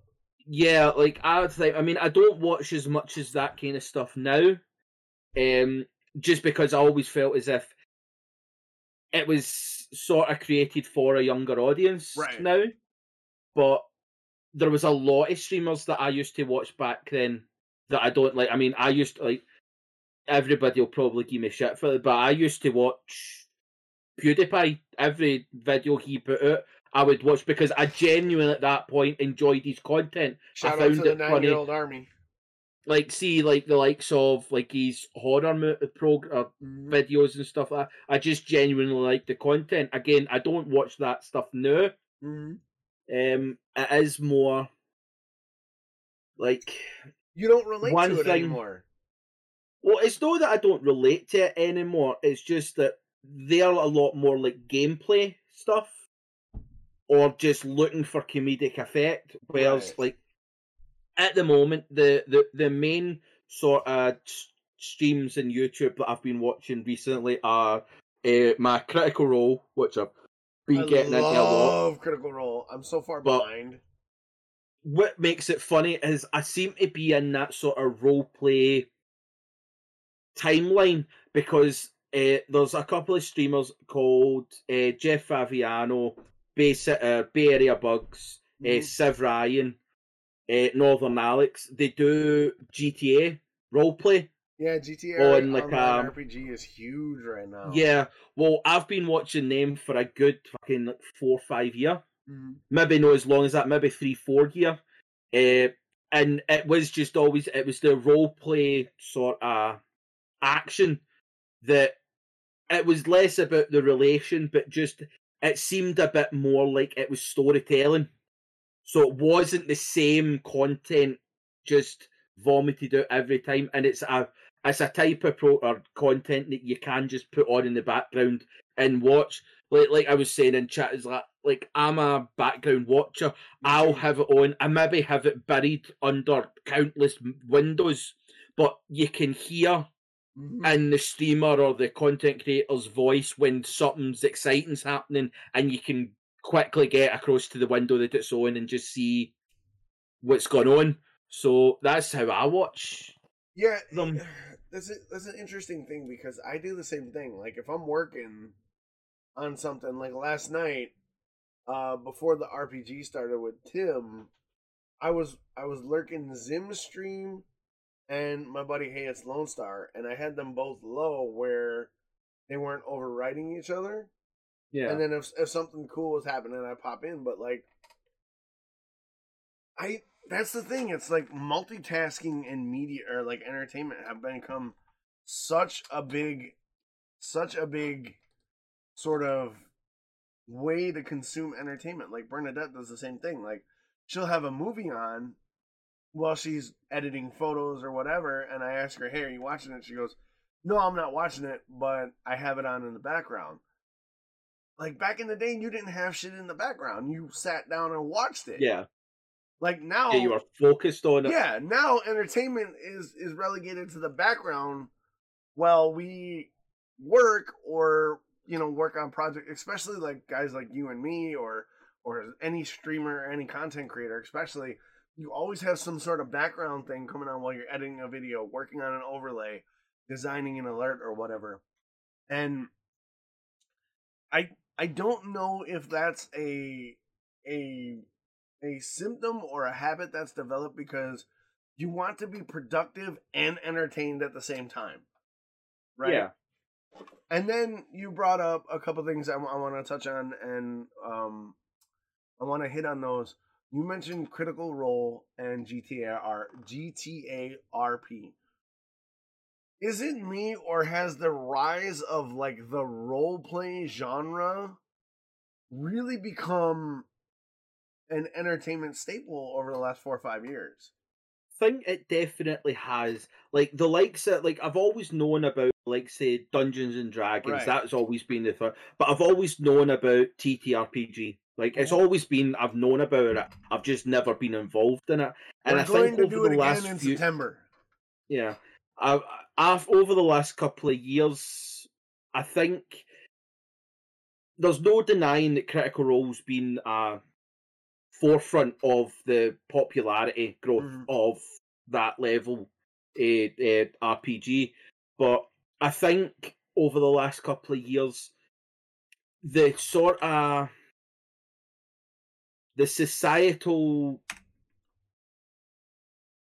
opinion of it is sort of died down. Like it's a bunch of people that are just fucking playing dress up. That was what it was always. Whereas now people are starting to understand, like, it is an escape. It's an escape from your life that you can go, and so what if it's pretend and make believe? But you can sort of be the person or the character you want to be. And there was I was watching a video about the RPG, and they were talking about the safety tools that GMs have in the thing, where it's like before and after an episode or whatever, you'll discuss, look, what did you think of this? Because some people might react differently to a topic. Like some people are all like with a certain topic, but other people are like, no, it's fine getting dark, but I'm no heavy, you kill half a child. That sort of like thing, which is fair enough. But they were also talking about how it was Liam for Critical Role was talking about it, how he uses the Dungeons and Dragons is almost like a therapeutic release. Like he'll use it as a way to get rid of his demons. Right. Where he can put his passion in and things like that. And Marisha even said that there's been times where she's came away and she's not been able to sort of separate the character feelings to her. Like she's came away from an episode and she's felt angry about something that's happened in the episode. Yep. But it's not like a person, but it's more that it's just it hit her a wee bit more harder because it might have been somewhere in her brain. It happened. It was something relatable, and that was her emotions in it. And they also talked about how GMs have to look at that, because if somebody starts using it as a way of like being aggressive to get things out, or they're using it as an excuse to have their real opinions, be it racist, sexist, homophobic, transphobic, or anything like that. And it's like you need to really watch on that, because that's where things can get dark with other players. So I think when you're looking at it in that standpoint, and the fact that we're now in a time where mental health is at the forefront. Yeah. I think that's also where people are starting to look at the likes of roleplay as an escape. Like you said, when you used to watch programs back in the day, it was an escapist of, I'm going to watch these badass heroes kick some ass. Whereas nowadays, it's, I'm going to be that hero that kicks some ass. Yeah, that's where the change is. I want to jump in because as you're relating, you were talking about how Liam was talking about how he can work through his demons a little bit. I think the role play genre of entertainment that we're experiencing now on Twitch and on YouTube is a new evolved version of storytelling, for one. Right, you get great stories out of great storytellers like Matt Mercer and Simon Helms and a couple other GMs like Satine Phoenix from her show. You get these great stories, but then you get these characters that are played in these games that are not only badasses, but they're relatable in ways in the way that TV heroines and heroes aren't relatable.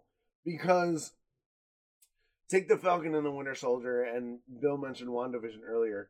When I watch Falcon and the Winter Soldier, that's Falcon and the Winter Soldier. They're superheroes. They're kicking ass. They're doing their thing, right? Yeah. That's not.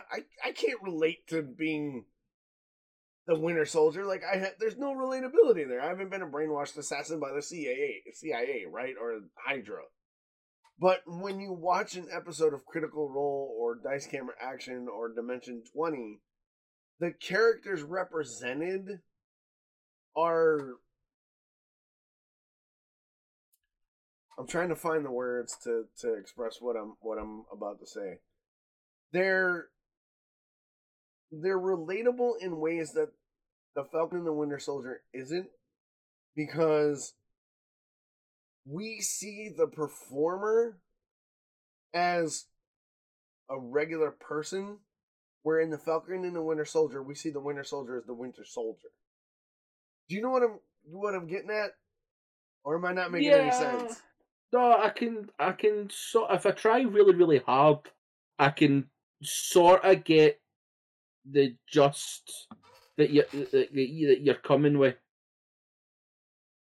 I can sort of get the gist of it. Yeah, I think Tim hit it on the head. The characters start so normal, or start as normal people, where in like a Marvel show, they're heroes. Yeah, and I think the roleplay genre, and even I experience it on my channel. My role playing streams are consistently the highest or second highest thing on my channel, because there's a connection to the players and the story that is more accessible than like your Saturday morning cartoon, I guess. And I think that's a wonderful thing, that storytelling and real exploration of character has taken a forefront in like the D&D genre, where hacking and slashing at monsters, though it's still there, is no longer the primary focus. Yeah. It's become more of a complete experience, where on a TV show, you can just shut your brain off and watch the pretty pictures wash over you, and then think about some of the themes that have happened. Where in a role play show, what's happening is more forefront, because you're not distracted by the pretty pictures.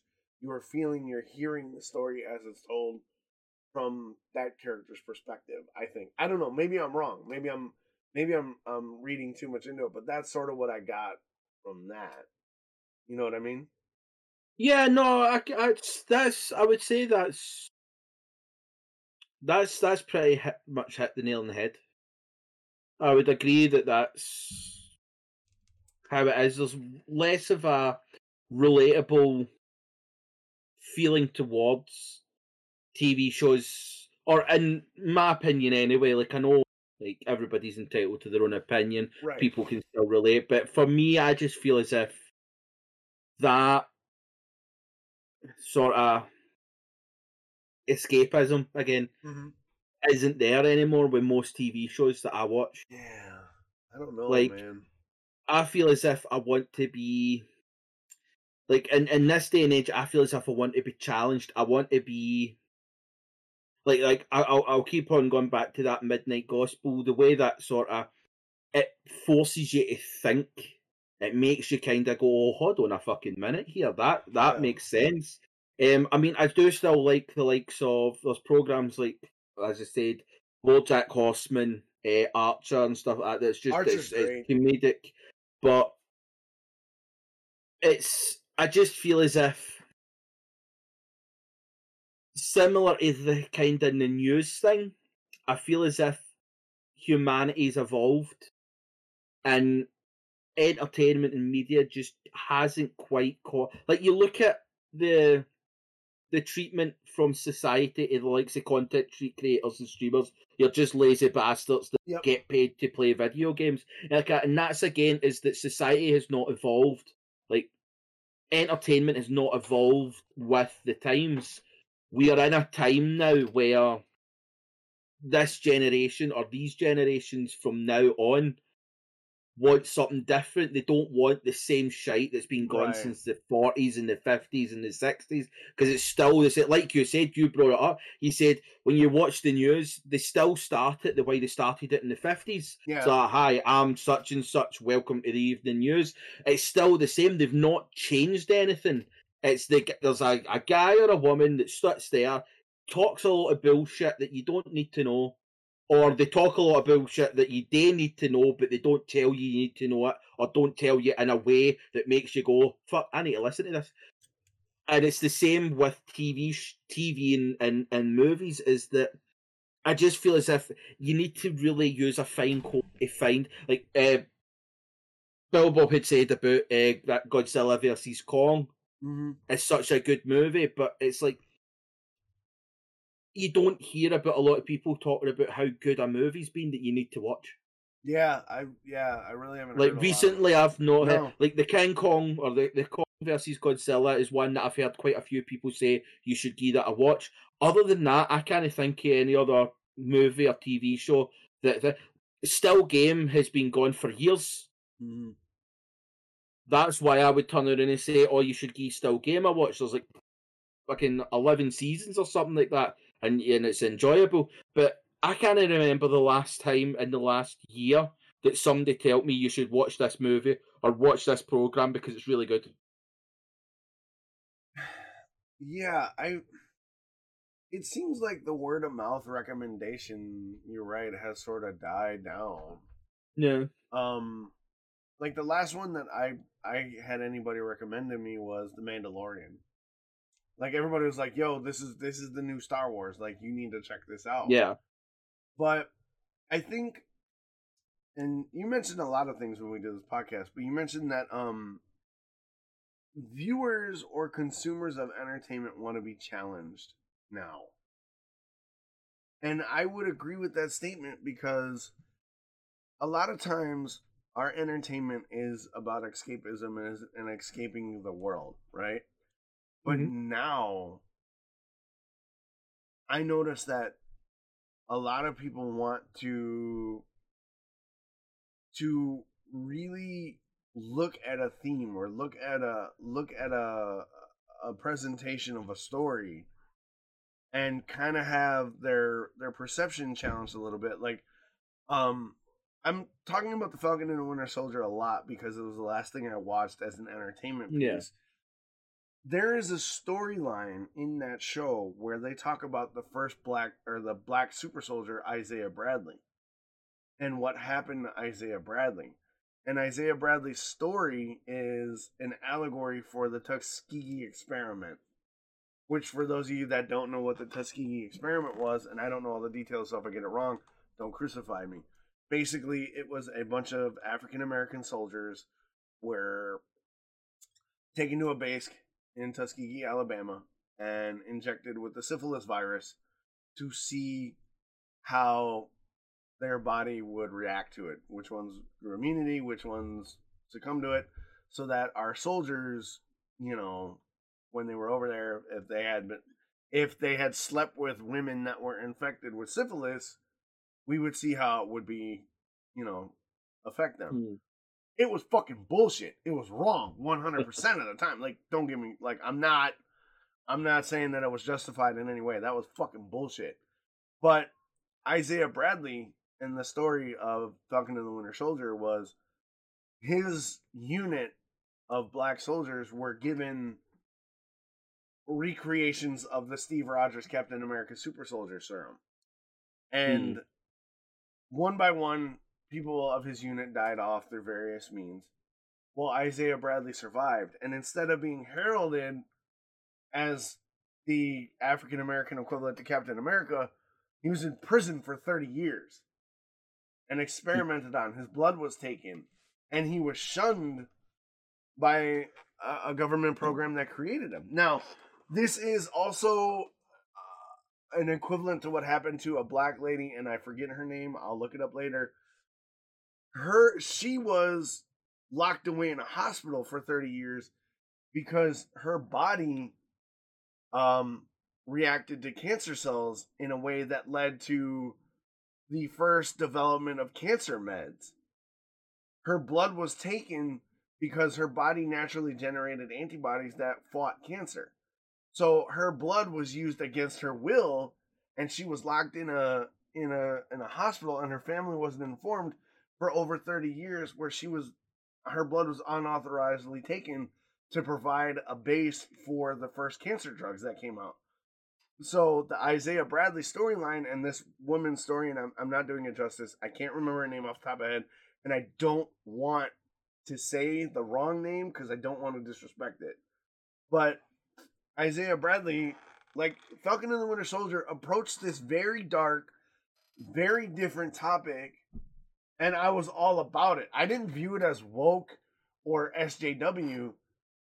I viewed that storyline as a challenging narrative to the narrative that Steve Rogers is the only Captain America. Like, the fact that a show like that's pure entertainment would challenge a viewer to think of what happened to Isaiah Bradley to make a judgment call if it was right or wrong. Not many shows that I saw as a kid would have the balls to do something like that, but entertainment media now is slowly doing that. But a lot of times, things like the Isaiah Bradley story would be you're trying to score woke points or SJW points, and I didn't see it that way because you said that viewers want to be challenged, and I did. When that Isaiah Bradley storyline hit, I was all for it. And Tim said Isaiah went AWOL and saved several. Yeah, he basically saved. Yeah, he saved his comrades who were on a mission, got captured, and then got in prison for it. But I really like that storyline. I like that genre. Like you said, what was the show where they were talking about life and stuff and making questioning? The Midnight Gospel. Yes, Midnight Gospel. Sorry. I want to consume media like that. I want to look at entertainment like that now. Whereas as a younger person, I just wanted to be entertained. Yeah. And I think that's an interesting dichotomy of the way our entertainment consumption habits have changed. Yeah. No, I agree. Definitely agree. Last thing I want to touch on the entertainment space is it affects us. Podcasts. Podcasts are huge now. Right? It seems like everywhere you turn, somebody's got a podcast, and they're doing well. Why? I think podcasts like YouTube gives you an insight and relatability to the person behind the mic or behind the camera. Because it's a regular, for the most part, it's an average dude or chick or other, to be respectful, relating their experience of topic or telling stories of their life or trying to educate somebody through their experience. So what What do you think about the podcast genre in general? I mean, setting your bias aside for the fact that we have one, what do you think of the rise of podcasting? I think it also stems to the whole media thing, in that when it comes to podcasts, it's, even though there's still certain rules that you have to abide by if you want on like Spotify and Apple and Amazon, Google, that's the given. But what I think the difference is with the likes of the news, people are swayed by money. Like, anybody can pay a news story. Oh, look, read this report out because it paints us in a good light. Like, that's easy enough. You can do that with podcasts, but I think podcasts are still at that level where they're genuine. Yes. It's genuine people with genuine opinions that are not swayed by outside interference. Mm-hmm. Like, I understand, like, in most times when we're talking, as much as I'll sometimes challenge you, it's not that I don't agree with you, or it's not that I'm on the same side as you. It's more that I like to try and challenge you to put out more facts to kind of reiterate the point, right? Kind of thing. Yeah, so that's the same with me. Anybody else, like, so if anybody is listening then looks up, they can see, well, all the facts have been laid out. Is it just that we've went and looked at one news story and that's it? Like, we do actually do research. Like, it might seem fucking crazy to people right now in the state that we can get ourselves in, but leading up to this shit, I read things. Yeah, like, me too. That's how it is. But I think with the podcast sort of life, it's, as I said, it's people of the public that are just, they're saying how it is, they're saying how they feel. It's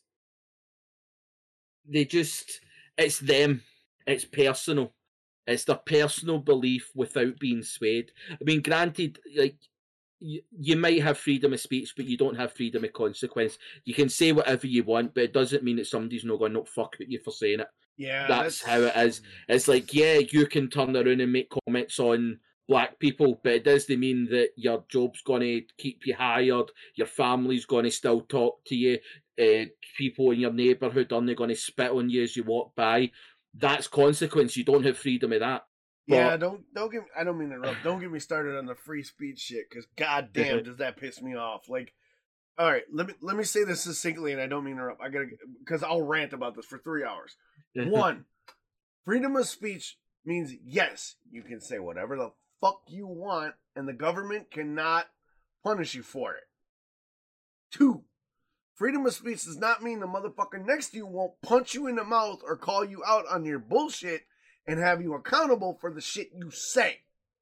Yeah. So if you say some bullshit or spout some fake ass fucking facts and I say that's bullshit, you can't sit there and go, oh, free speech, free speech, free speech. Free speech doesn't mean you can spew bullshit and fake shit. Free speech means the government cannot imprison you for the choices or for the words you use as long as you do not perform slander or liable. That's it. You can't sit there and bitch as a white supremacist and say, well, I was only using my free speech. Sorry, bitch. Yeah. That's not how it works, you racist fuck.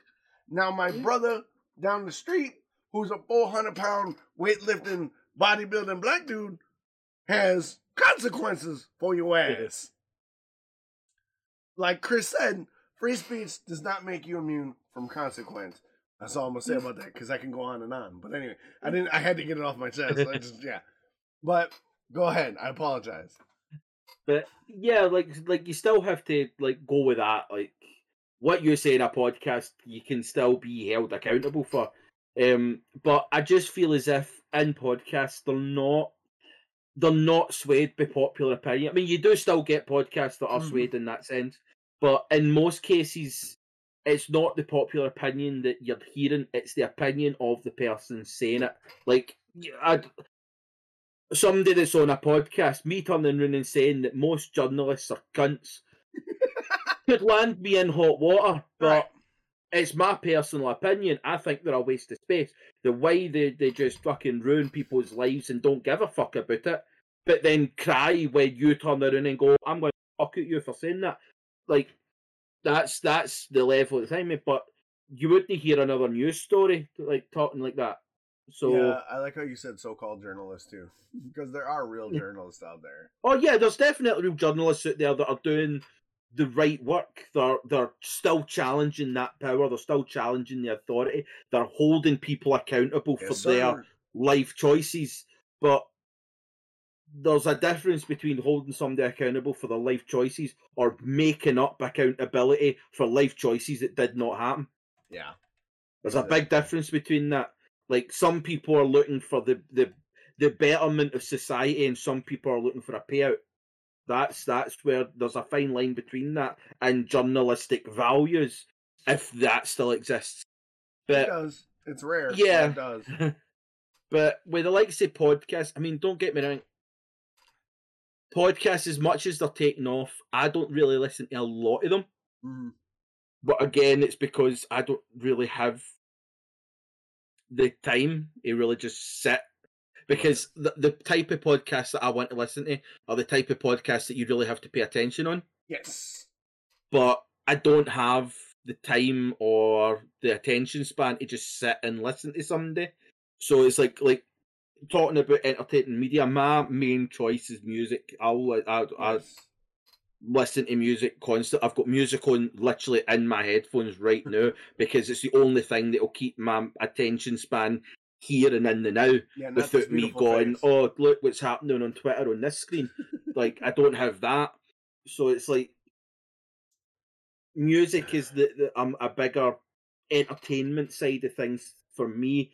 But with podcasts, I can totally understand why the popularity of podcasts are starting to come through. It's because more and more people are actually listening to people that A, know what the fuck they're talking about, and B, are genuine people with genuine opinions that don't get swayed by popular. Yeah, I think podcast popularity, you hit the nail on the head. Is one, they're in a state where they're still genuine. They're not corporate shill fests. They're not bought out by, a lot of them are, but the ones that are up and coming, sort of like the underground podcasts, are more genuine. They're not corporate controlled talking points machines anymore. And then I think that the other reason that podcasts are becoming so successful is they're not controlled. They're not guided by an agenda for the most part. Like the podcast you listen to is they're not held hostage. Like you and I right now can talk about any fucking thing we want as long as it doesn't right now on Twitch we can talk about certain things we can't touch on, right? We can't talk about sexual violence in detail. We can't talk about stuff like that in graphic detail. We can still talk about those topics, but we can't say in graphic detail. Where if we were just to record this and we wanted to do a podcast where we touched on something like that, barring the graphic nature of a topic, we can still put it on Spotify. We can still put it on Apple. Yeah. Where a more centralized or corporate controlled podcast wouldn't dare touch on that. Look, like we talked about policing, we talked about cancel culture, we talked about stalkers, like a lot of people, a lot of topics that are divisive, and podcasts can touch on those divisive topics without the veil of corporate agenda, I feel. Yeah, no, I can agree. So yeah, and you brought up music. I know we're going a little long, but this is only our main topic, so I like the exploration of it. Music is universal. Music is one of those things that is a universal force for the ability to just let your mind explore itself. Like if you're on a drive, or if I'm writing a script or working on a RPG story arc, I will put on music and just let my mind go. It allows you to unlock, or at least in my experience, it allows you to just unlock yourself and just Yeah. let your creativity run free. Now, sometimes I'm drinking a beer, sometimes I'm drinking tea, but music is that catalyst, I feel, for a lot of creativity. Yeah, and like Bill just said before he takes off, thanks for hanging out, Bill. Music can make you connect with people you never thought of. Like, I listen to international music all the time. I listen to like stuff from Germany, I listen to stuff from Scotland. Like, I just the other day I posted the Paul McKenna band stuff. That song, The Silent Majority, that I posted, dude, that hit like so hard. Yeah. And like, I listen to all kinds of types of music because it allows me to experience different emotions, thoughts, and feelings, and allows me to be creative. So let's put a final thought on entertainment and media. What? Hold on, I'm sending. Okay. Uh, You're sending what? I'm sending a message to Tim. I might as well just say that. No, I just put a YouTube video on the document for this specific topic when you were talking about how music is universal. Bobby Ferrin does it's like a 3-minute video on the pentatonic scale. Yes. And it basically this one video pretty much sums up and proves how music is universal. Yes, it does not matter who it is or where you are in the world. This sums up music, and that's why I completely agree on that statement. That it does. The music brings so like the thing that I love about music is it brings people together that you maybe have not even met. I have been to so many gigs in so many different countries, and it doesn't matter what country I'm in, whether or not I can speak the language.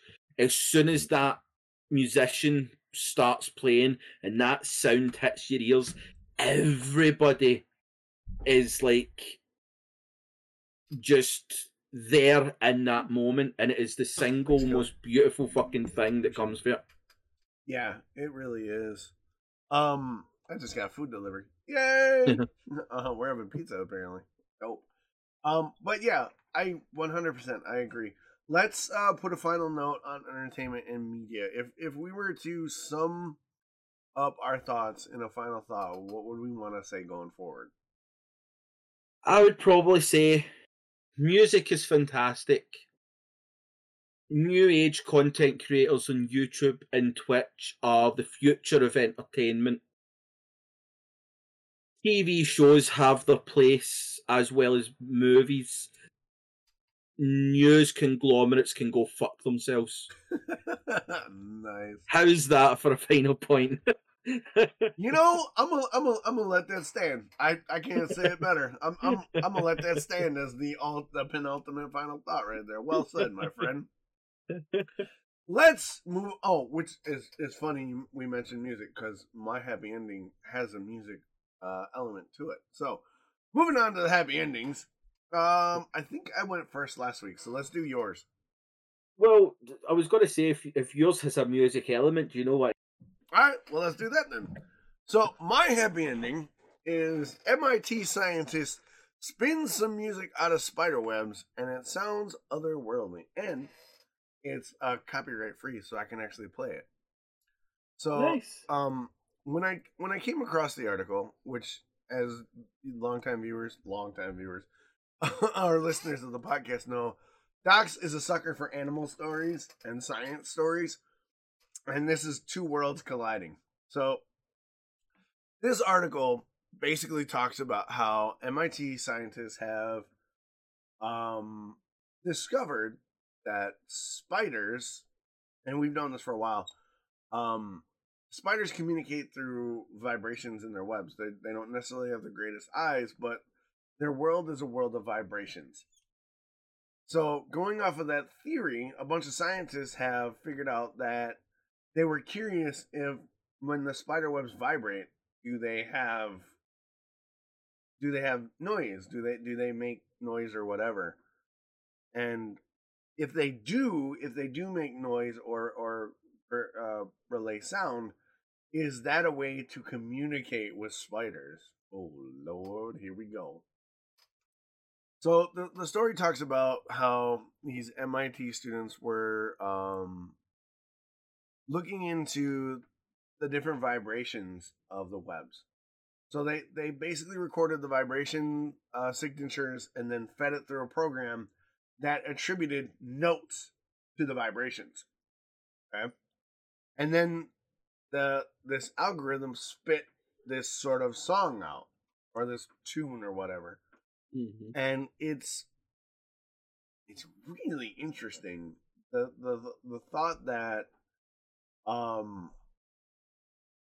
because I never thought that spiders would view their world through vibration. Like I always thought, like I watched Charlotte's Web, and I know spiders. They build stuff, and you see in popular entertainment where like if people are shrunk down and they have to go across the spider web, they're like don't vibrate the spider web, right?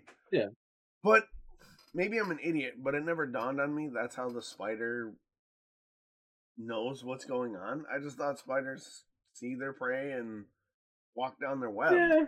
No, I can understand how every portrayal of spiders in programs, movies, cartoons portrayed that vibrations were a major part of their existence. I can understand how you would click on that. So, as they break it down, as the story continues to break it down, they're using the vibrational signals and music notes to better understand how a spider interprets its world. And then they got the brilliant idea to be like, well, if we can interpret how a spider interprets these vibrations, maybe we can communicate with it. And like, let me preface, Docs has no problem with spiders as long as they move along, Johnny. Don't come by me. Don't do it. Bygones be bygones. If you're not venomous, Docs will try and shoo you outside. If you are venomous, I'm gonna kill you. Sorry to say it. Can't help you there. That's not really fair. But don't call on me. Why? Because a spider is a minor inconvenience to you. Do they need to die? Because if you bite me and I die, we got problems. Well, you walked into their house. No, I did not. If a guy walked into your house and started fucking up your house, are you going to go, look, can you please just no, you're going to fuck him. I don't tear down their webs. That's a different thing entirely. Don't you twist this. I'm saying if you come crawling across my desk or whatever, or you come down from my ceiling, over there is fine. Here, not fine. If I find he wants to come say hello. No, I don't. How you doing? No. Do you want to listen to my music? No, not right now. Not right now. I will shoo you away. You're amazing hit. I thought I just wanted to get someone's advice on it. Should I have a wee bit more bass in this part? No. Like, that's what it's happening. No. Which is why I can't live in Australia. I don't need to walk out of my bathroom and find a spider the size of my fucking dog. No. Although, to be fair, the wolf huntsman spider in Australia is non-venomous. I would be more okay with finding one of those than finding a little fucking black widow. But we're getting off topic. I know, but we're going back on this topic. You've literally just said if you're venomous, but the huntsman's spider can literally walk along, pick you up on its fucking shooters, and walk you away. But it's not because venomous. It's no venomous, it's all right. Yeah, it won't kill me. That makes no sense. It's a friendly, non-venomous animal. I'm okay with that. But a black widow walks by and it's like, I'm gonna kill you. I'm gonna stomp the shit out of that. Or a brown recluse, because those are potentially lethal. Where a wolf spider is just fucking creepy. Until it drags you into its domain and eats you alive. It don't eat because humans. It's 6 feet tall. It's not it don't eat humans, so I don't gotta worry about it. So I'm okay. How do you know? How do you know? Do you speak spider music? I got plenty of science that says they're not. But anyway, we're getting off topic. But the fact that somebody would come up with the idea to equate. And my dog is not eyeing my pizza. Like, she's over here up under my desk, like, You gonna give me some? No pizza for you. But the fact that they figured out a way to identify different vibrational signatures and use music as a potential universal communication avenue intrigues me. So here's what I'm going to do. I'm going to play a sample of this. It's only a minute long. I'll probably play 20, 30 seconds. And then you guys give me your thoughts. So here we go. Let me eat a little bit of pizza.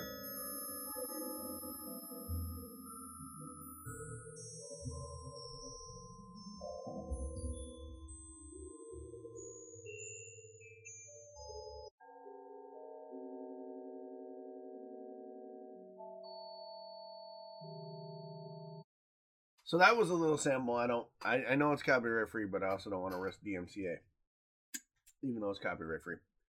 I think the musical or tonal variations in that is an interesting avenue, because it's not like sound isn't already a viable communication. Look at wolves, look at monkeys, look at us. We generate sound. We just form sound into words. Look at orcas, who have an amazing level of sonic communication. So translating vibrational signals from a spider web into potentially a communication with spiders is kind of like blew my mind. And then to hear it, the music of the vibration of the web, is another interesting sort of look into the animal kingdom that we don't until recently have had the ability to perceive. Yeah. And I think that's an intriguing field going forward, as what other alternate forms of communication have we missed that now we can examine? Yeah. I think it's definitely one of those stories that I'll have to read and listen to when I'm sober, because in my mind right now, all I'm thinking is there's a really, really, really good chance. Like, I'm not even talking, like, I'm talking like 70-80% chance that the vibrations and the music that they've made of this web is literally this spider saying to another spider, "Here, I'm gonna fuck you raw. We're gonna make a lot of babies." Like, it's like when you think, mate, like, people were sitting there going, "Oh, when you listen to the birds in the trees and it's such a beautiful song and that." No, that's birds saying, "I'm over here, come fuck me, bitch." That's what a bird is saying. I mean, it could actually be that birds are screaming because they're scared of heights, and we don't know that. But to me, like, there's a good possibility that this music is basically Boys to Men, but the spider world, where it's, "I'm gonna fuck you so good, baby." Like, that's where my mind is now, and I think that takes away from how amazing this is, because it is like you were saying, it allows us to potentially communicate with spiders in their language. So in that sense, like you said, we could develop a way of being able to say to a spider, "Excuse me, spider, I don't really appreciate you being in my house this close. Do you think you could potentially leave? Like, I'm a wee bit weirded out because you've got 8 legs and you might be poisonous. If you weren't poisonous, cool, but because you're poisonous and an inconvenience, I'm going to smush you." Like, Right. now we can relay that information to the spiders in the future and be like, "Yo, like, what's up?" Which is pretty cool. Like, it is like reading the little last bits in that where they're kind of like the team want to go with. It is really quite interesting to think, and like you'd said, how many of these moments have we missed or bypassed in other animal life?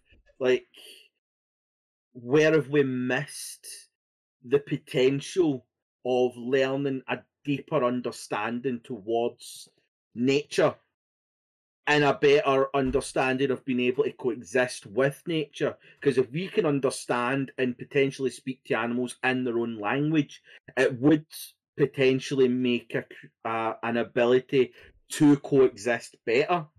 Yeah. I mean, I understand that most animals, their message to humans is gonna fuck off and leave us alone. Like, I understand that that's a big possibility as well. Right. But it's just it is pretty cool how, especially the experiments, like how they used like 3D printers and that to build the kind of like the fake webs. But it is like, it's definitely a story that I want to read more. Like, I want to actually go and read actual reports on it. Like, I need a deeper understanding of this. Yeah, this story. And Tim in chat brings up the fact that they did it in the way they did it and how they like portioned out the web and did stuff, but I don't think it's necessarily the method how they got there, Tim. I think it's the potential and the conceptual understanding of it that piques my interest more than the method of how they did it. Because like right now, if I could talk to Nyx, who's popping her head up or trying to pop her on my plate, I could definitely look at her and go, "Pizza's not for you," and she would understand. Where right now she's staring at me, and I know from her body language and the way she's looking at us, "You're gonna give me pizza, right?"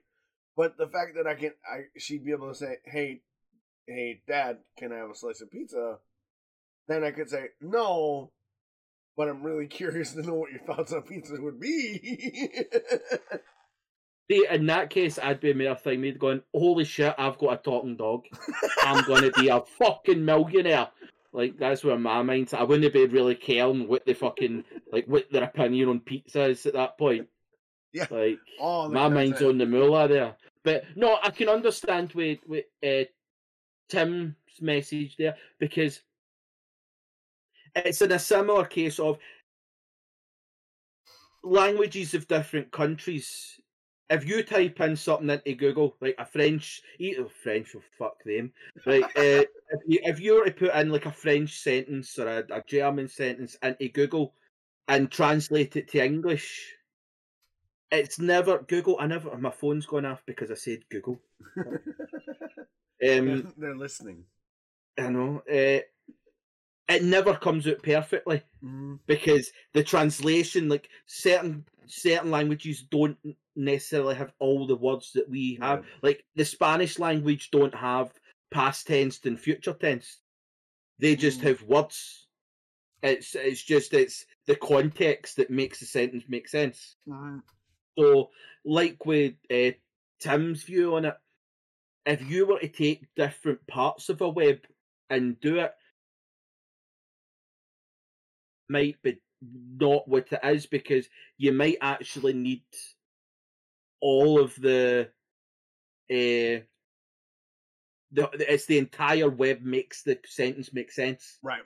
It's, if you cut it up, like you think if you were to say a certain sentence in like German and it comes out as "hello, my name" and such, but if you were to take each word, it doesn't make that sentence. It's something completely different.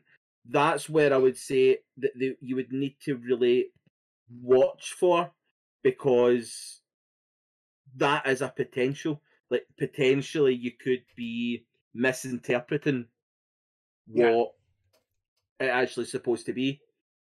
Yeah, I mean, as with anything when it comes to communication, context is important.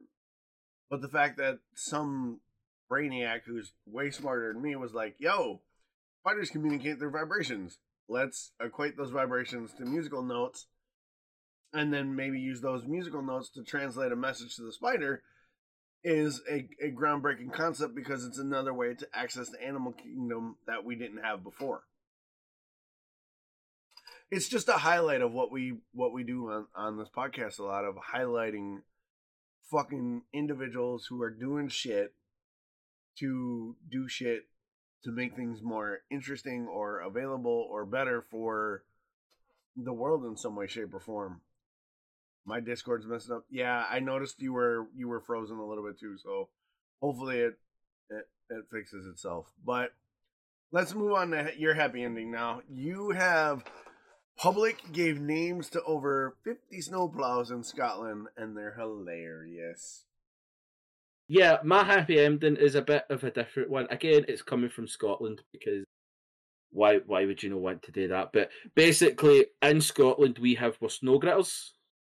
So the company that kind of deals with like the highway maintenance and stuff like that, they had like I wouldn't say it's a competition, but they had a kind of an appeal where they were asking everybody in the public to kind of put in what they would like to call their gritters that are going about Scotland. And they kind of stem back from when the UK government or a company in the UK asked the public to name the boat, and the boat's new name is Boaty McBoatface. So basically they asked the government or like the public to name, there was like 50 gritters that they were putting out. Now there's always been like, they've always tried to name their the gritters. Like I can always remember we used to have a gritter and like the snowmobiles things, but we used to have one that was called Gary Gritter. Okay. Because that's just fucking hilarious. But I found this news story, it was for like a couple of months ago, where they basically announced the names of all these new gritters that they had. And it's such a beautiful and hilarious story.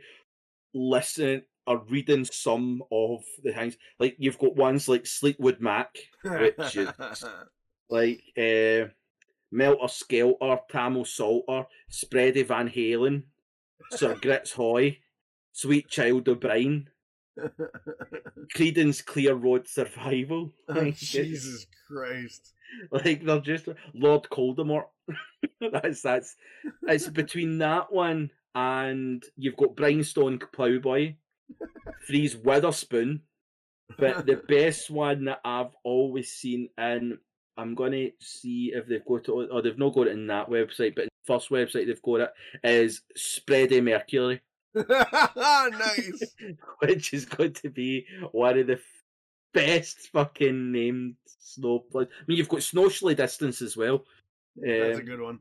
But it was just when I seen Spready Mercury and I thought, fucking... They've also got one, there's one there, and it's called You're a Blizzard Hat. Nice. This is just such you got one that says On Her Majesty's Slippery Service. Yes. Yeah, they've got a lot of James Bond themed ones, like Dr. Snow and License to Chill. Yeah, those are good. I like those. But it's just such a feel good, like... We don't have that here. We don't name our plows. They're like, it's a snowplow. And over here, we hate our snowplows. Like, everybody's like, fuck them snowplows. Because they fucking plow in your drive. And you're like, fuck those guys. So when... Go ahead. I was just going to say, I think it just kind of sums up Scotland. Because, like, I've never ever came across stories like this from, like, England or Wales or Northern Ireland and that. But I think it's because we get a lot more snow. But it just reiterates the point that the Scots we're here to have a good fucking time. That's it. We'll just, like, there was once, I don't think it was in Scotland, where they were wanting to name a bridge. Uh-huh. And the name that won was Chuck Norris. Yeah, I heard that. They turned around and said that they couldn't call the bridge Chuck Norris because nobody crosses Chuck Norris. You're like, that's fucking phenomenal. That's European humour right there. Yeah. But like it does go into the things like you've got Sofa King, which is a store here, and their kind of thing is that they're cheap. So you get Sofa King cheap, if you want. Like, we just seem to take joy and humour in a lot of things. Like, there's a dog groomers company here, and it's called Doggy Style. Like, you wouldn't get away with that in of other countries. We have the dog groomer stuff. There are some humorous dog groomer stuff, but yeah, doggy style. That's one for the ages right there. Yeah, like it just seems like Scotland just is like when I was talking about doing the courier company. One of the names before I started, because my surname's Clifford, and obviously I had Clifford the big red dog. I hated that through school. I was bullied something terrible for that. But one of the things I always had this vision of opening up my own driving school and calling it the Big Red L. Like the Big Red L. Because but now we're looking at it as, do I call my logistics company Clifford Logistics the Big Red L because it's the logistics company? All right. That's like it's got to a stage in Scotland, especially where you're like, no, if we're a company, it has to be fucking hilarious because it's the only way people are going to remember this company. Yeah, so it's now a competition to have the weirdest and funniest fucking name. Like, nothing wrong with that. Like we've got a Chinese restaurant called Walk This Way. Yes, you mentioned that off street. You had mentioned that before off street. Yeah. Yeah, like so many. Like we've got Walk This Way and Walk and Wall. Like, we just don't give a fuck. We're like, oh, fuck it, it's hilarious. Let's laugh. There was a Chinese place in one of my travels, and I don't know where because I've been all around the country. There was a place called Long Walk. And I was like, "That's brilliant! That's brilliant! I'm going for Long Walk." And they were like, "Oh yeah, give me the General Tso's." But yeah, over here that seems like a rarity. Where over there, and other parts of the country or other parts of the world, it seems more acceptable to lean into the humor of something. Yeah.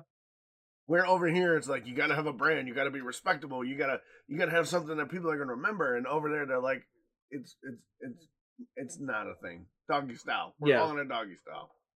So exactly. I like it, and I think if we did name our snowplows, people would be less of a dick to plow drivers. What do you think, Mr. Plow for The Simpsons? That's like a national hero. Yes, he is. So, like, I do think that's what you have to go with.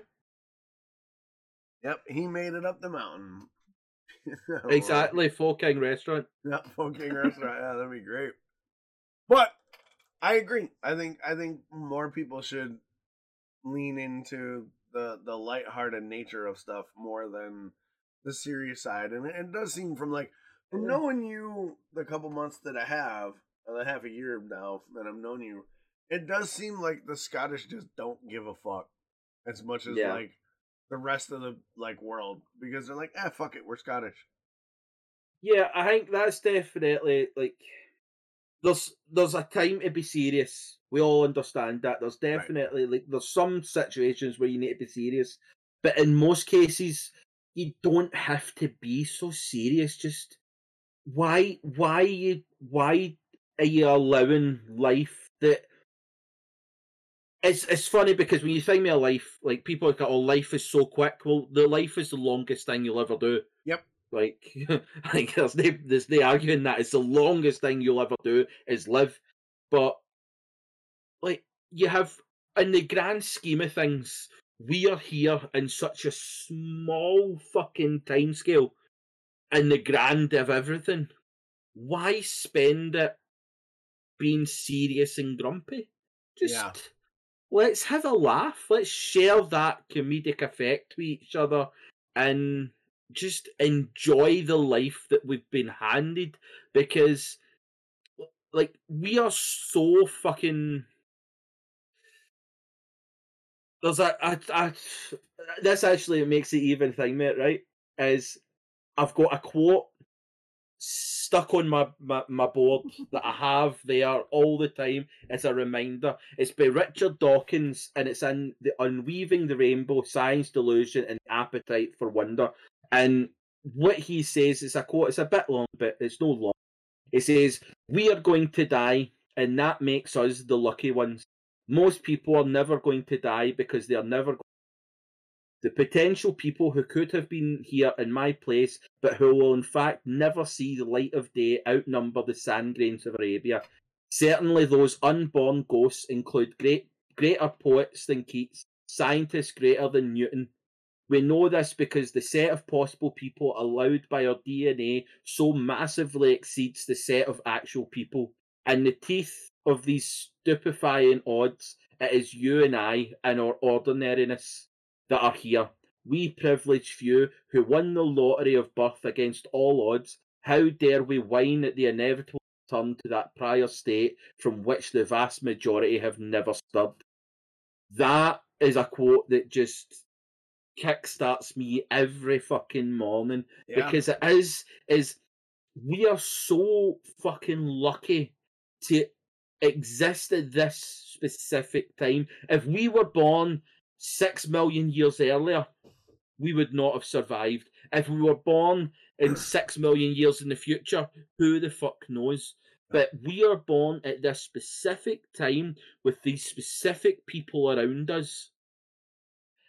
Why allow stupid, mundane, unimportant things ruin that experience? Yeah. Like, we need to just enjoy what life is. Life is supposed to be lived. That's why it's called life. It's not called wait until you die. Yeah, I definitely agree. That quote is something that a lot of people, if more people were around that sort of mantra, there would be a lot less of the, the bitching and the whining. But then again, in a way, life, what am I trying to say? Life isn't about punching a time clock, paying your bills. It's about finding the moments in between where you're not worried about the bills or worried about the rent or worried about getting to work. You have to relish the times where there is that window of life. Yeah. And if you're gonna sit there and fucking be like, oh well, my life sucks, yada yada yada, then jog on, dude. I don't need you. But like, if I've got an hour or 45 minutes, I want to look at somebody and be like, I got an hour. What the fuck are we doing? And it could be like, let's watch a TV show and laugh, or let's cook something. It's in those little moments, in those little spaces, that you can really truly live. Now, some of us live better than others because, they don't have as many burdens, or, yeah, exactly, want to play some pool. They don't have as many burdens or responsibilities, or they may not have any health issues, but that doesn't mean that just because they don't have your concerns or issues, they don't have their own.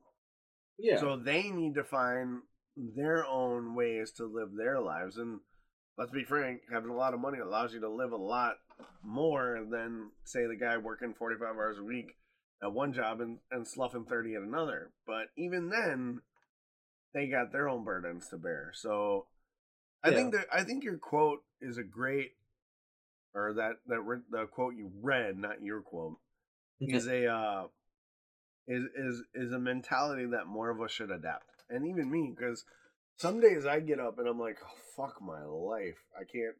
Like Thursday, I had to crawl out of bed to get to the bathroom. I couldn't move my legs. And it didn't get me down, but I was definitely like, oh, I see how this is going to go. Yeah. And then I went to work, and a couple of drivers that I know came in and they made me laugh and whatnot. And it allowed me to kind of refocus. So I think we need to keep everything in perspective. You know what I mean? Yeah, I think that is, like, I know it's easy for somebody that sees it that way. Like, for me, I always strive to see the positives in every situation. And I know it can be a difficult, tiresome thing to try and see the positive, because there is some things where, like, something drastic, like when my Nana was diagnosed with cancer, like, it's hard to see the positives in that. But see, when she had cancer, it did draw the family that bit closer together. We started spending more time together. So in my mind, yeah, it was a terrible thing, and like it's something that I would never wish on anybody. But at the same time, like, look at the positives that can come from it. Right. Like, we all came closer together. Like, I'm not saying like you don't like everything's going to have positives, but sometimes you have to see that. Like when on Thursday you woke up and you said that you had to crawl to the bathroom because you couldn't use your legs. Like my mind immediately goes, "Yes, long day in bed." I wish. Like, is that I kind of I can't walk, so I might as well spend it in the bed watching the telly. Like that's immediately where my mind was in that sort of pause. Like I know it wasn't an option for you. You had to get up and get to work. But like at the same time, if you have that sort of yes, fuck it, day in bed, even though you still have to get up, it's still that positive enforcement that, like you said, when you finally got into work and drivers came in and made you laugh, made you smile, it sort of helps spur you on. Mm-hmm. In some cases, you can also be that person that spurs you on. Yep. Like see the comedy in it. Like see the funny side where you can be like, oh, I guess that's just like you see it yourself with me and like just fucking chats and stuff. Mm-hmm. Yeah. Like I'll make jokes about myself. Yep. In my situations because at the end of the day, what am I gonna do? What use is greeting about it gonna do? Right. Like I'm like if you cry about it or get angry about it, you're just gonna punish yourself twice. Because you're punishing yourself for that feeling about it, and then you're still going to have to deal with it. So there you go, you've just punished yourself twice. So I know it's difficult, and I know like I'm not saying that it's going to be an easy thing and it's an easy fix, and just because I can do it, everybody should be able to do it. Right. I'm really not saying that, but all I'm saying is in some situations, try and see the comedic side of it where it can go, because it might just be that kick you need to kind of just drag yourself out and get yourself to work. Like when you talk about how like your work weeks and that have been gone, and it's easy to turn around and go, oh, just think 2 months time, you can tell them to go fuck themselves, you're moving across the country, everything's going to be great. That doesn't help you in the now. Right. But at the same time, that comedic and positive attitude might just be enough to get you through. Yeah. To that point. There's a saying that's, where's the comedy? Yeah, because like that's like, as I said, like I'll keep on making the jokes about how you're a security guard, you just sit in your arse and do nothing in that. But I know fine well just how hard security drivers have it. Yep. Or no security drivers, but security and as a organization and a business, like it's a difficult job, and I have full respect for you, but I just try and find it because I know just how stressing and taxing on your job is, and for me all I can see is, well, me putting more shit onto you is they going to help you along.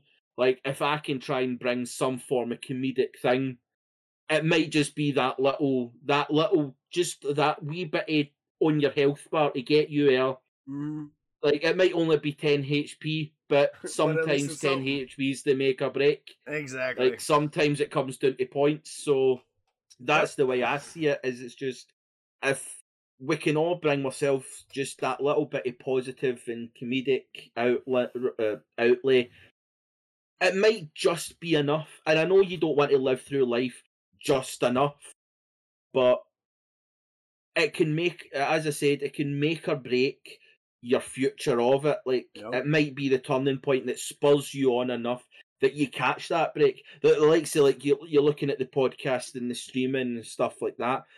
If this was to take off, like, no putting any pressure on it because that's not how we roll. Right. But if it was to take off where you can then go, I can do this full time, that's awesome. But that's down the line. Yep. We're still in the now. Right. So let's dream about the later. That's fine. Do that if you want. But you need to remember, in order to get to the later, you need to do the now. And if you can make the now that little bit easier for you, then go for it. Just just make it as easy as you can, because I know fine well just how fucking hard hitting life can be. That just when you think you get that step further, it again and drag yourself all the way back. Yeah. So is my thing all broken up again? A little bit, but I caught up. Yeah. All right, But that's no, right. I get what you're saying, and I totally agree. If anybody, if anybody's in a situation where you're getting beat down and life and shit is just riding your ass, just be patient. Just try and find that one little nugget that you can latch onto. That maybe it's a joke, maybe it's a smile, maybe it's you fell on your ass on the way to work. You're like, fuck, my pants are wet. But in that moment, you're like, fuck, my pants are wet. Like it's that thing.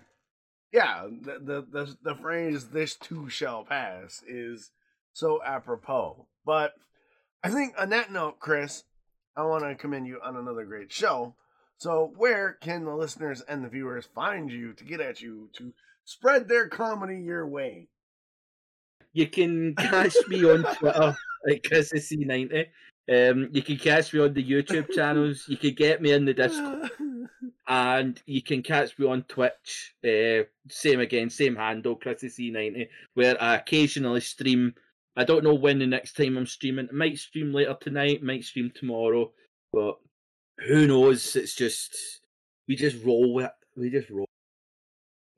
Yep. And I am Dax Ryan. You can get at me with any of your feedback, comments, little shines of comedic nuggets at Twitch or on Twitch at Dax Ryan, twitch.tv/Dax Ryan. You can get at me on Twitter at Dax Ryan, Instagram the same one, and YouTube. Do by all means share with us your feedback and your stories. Do us a favor if you listen to the podcast instead of watch it. Rate and review the podcast. That goes a long way to helping us turn this into a full-time gig. And that's just it, man. If we've done anything to spark interest or shared a story that got you thinking, let us know. Hit us up. We're always willing to talk. We're always willing to hear from your perspective. So say goodbye, Chris. Hi, Chris.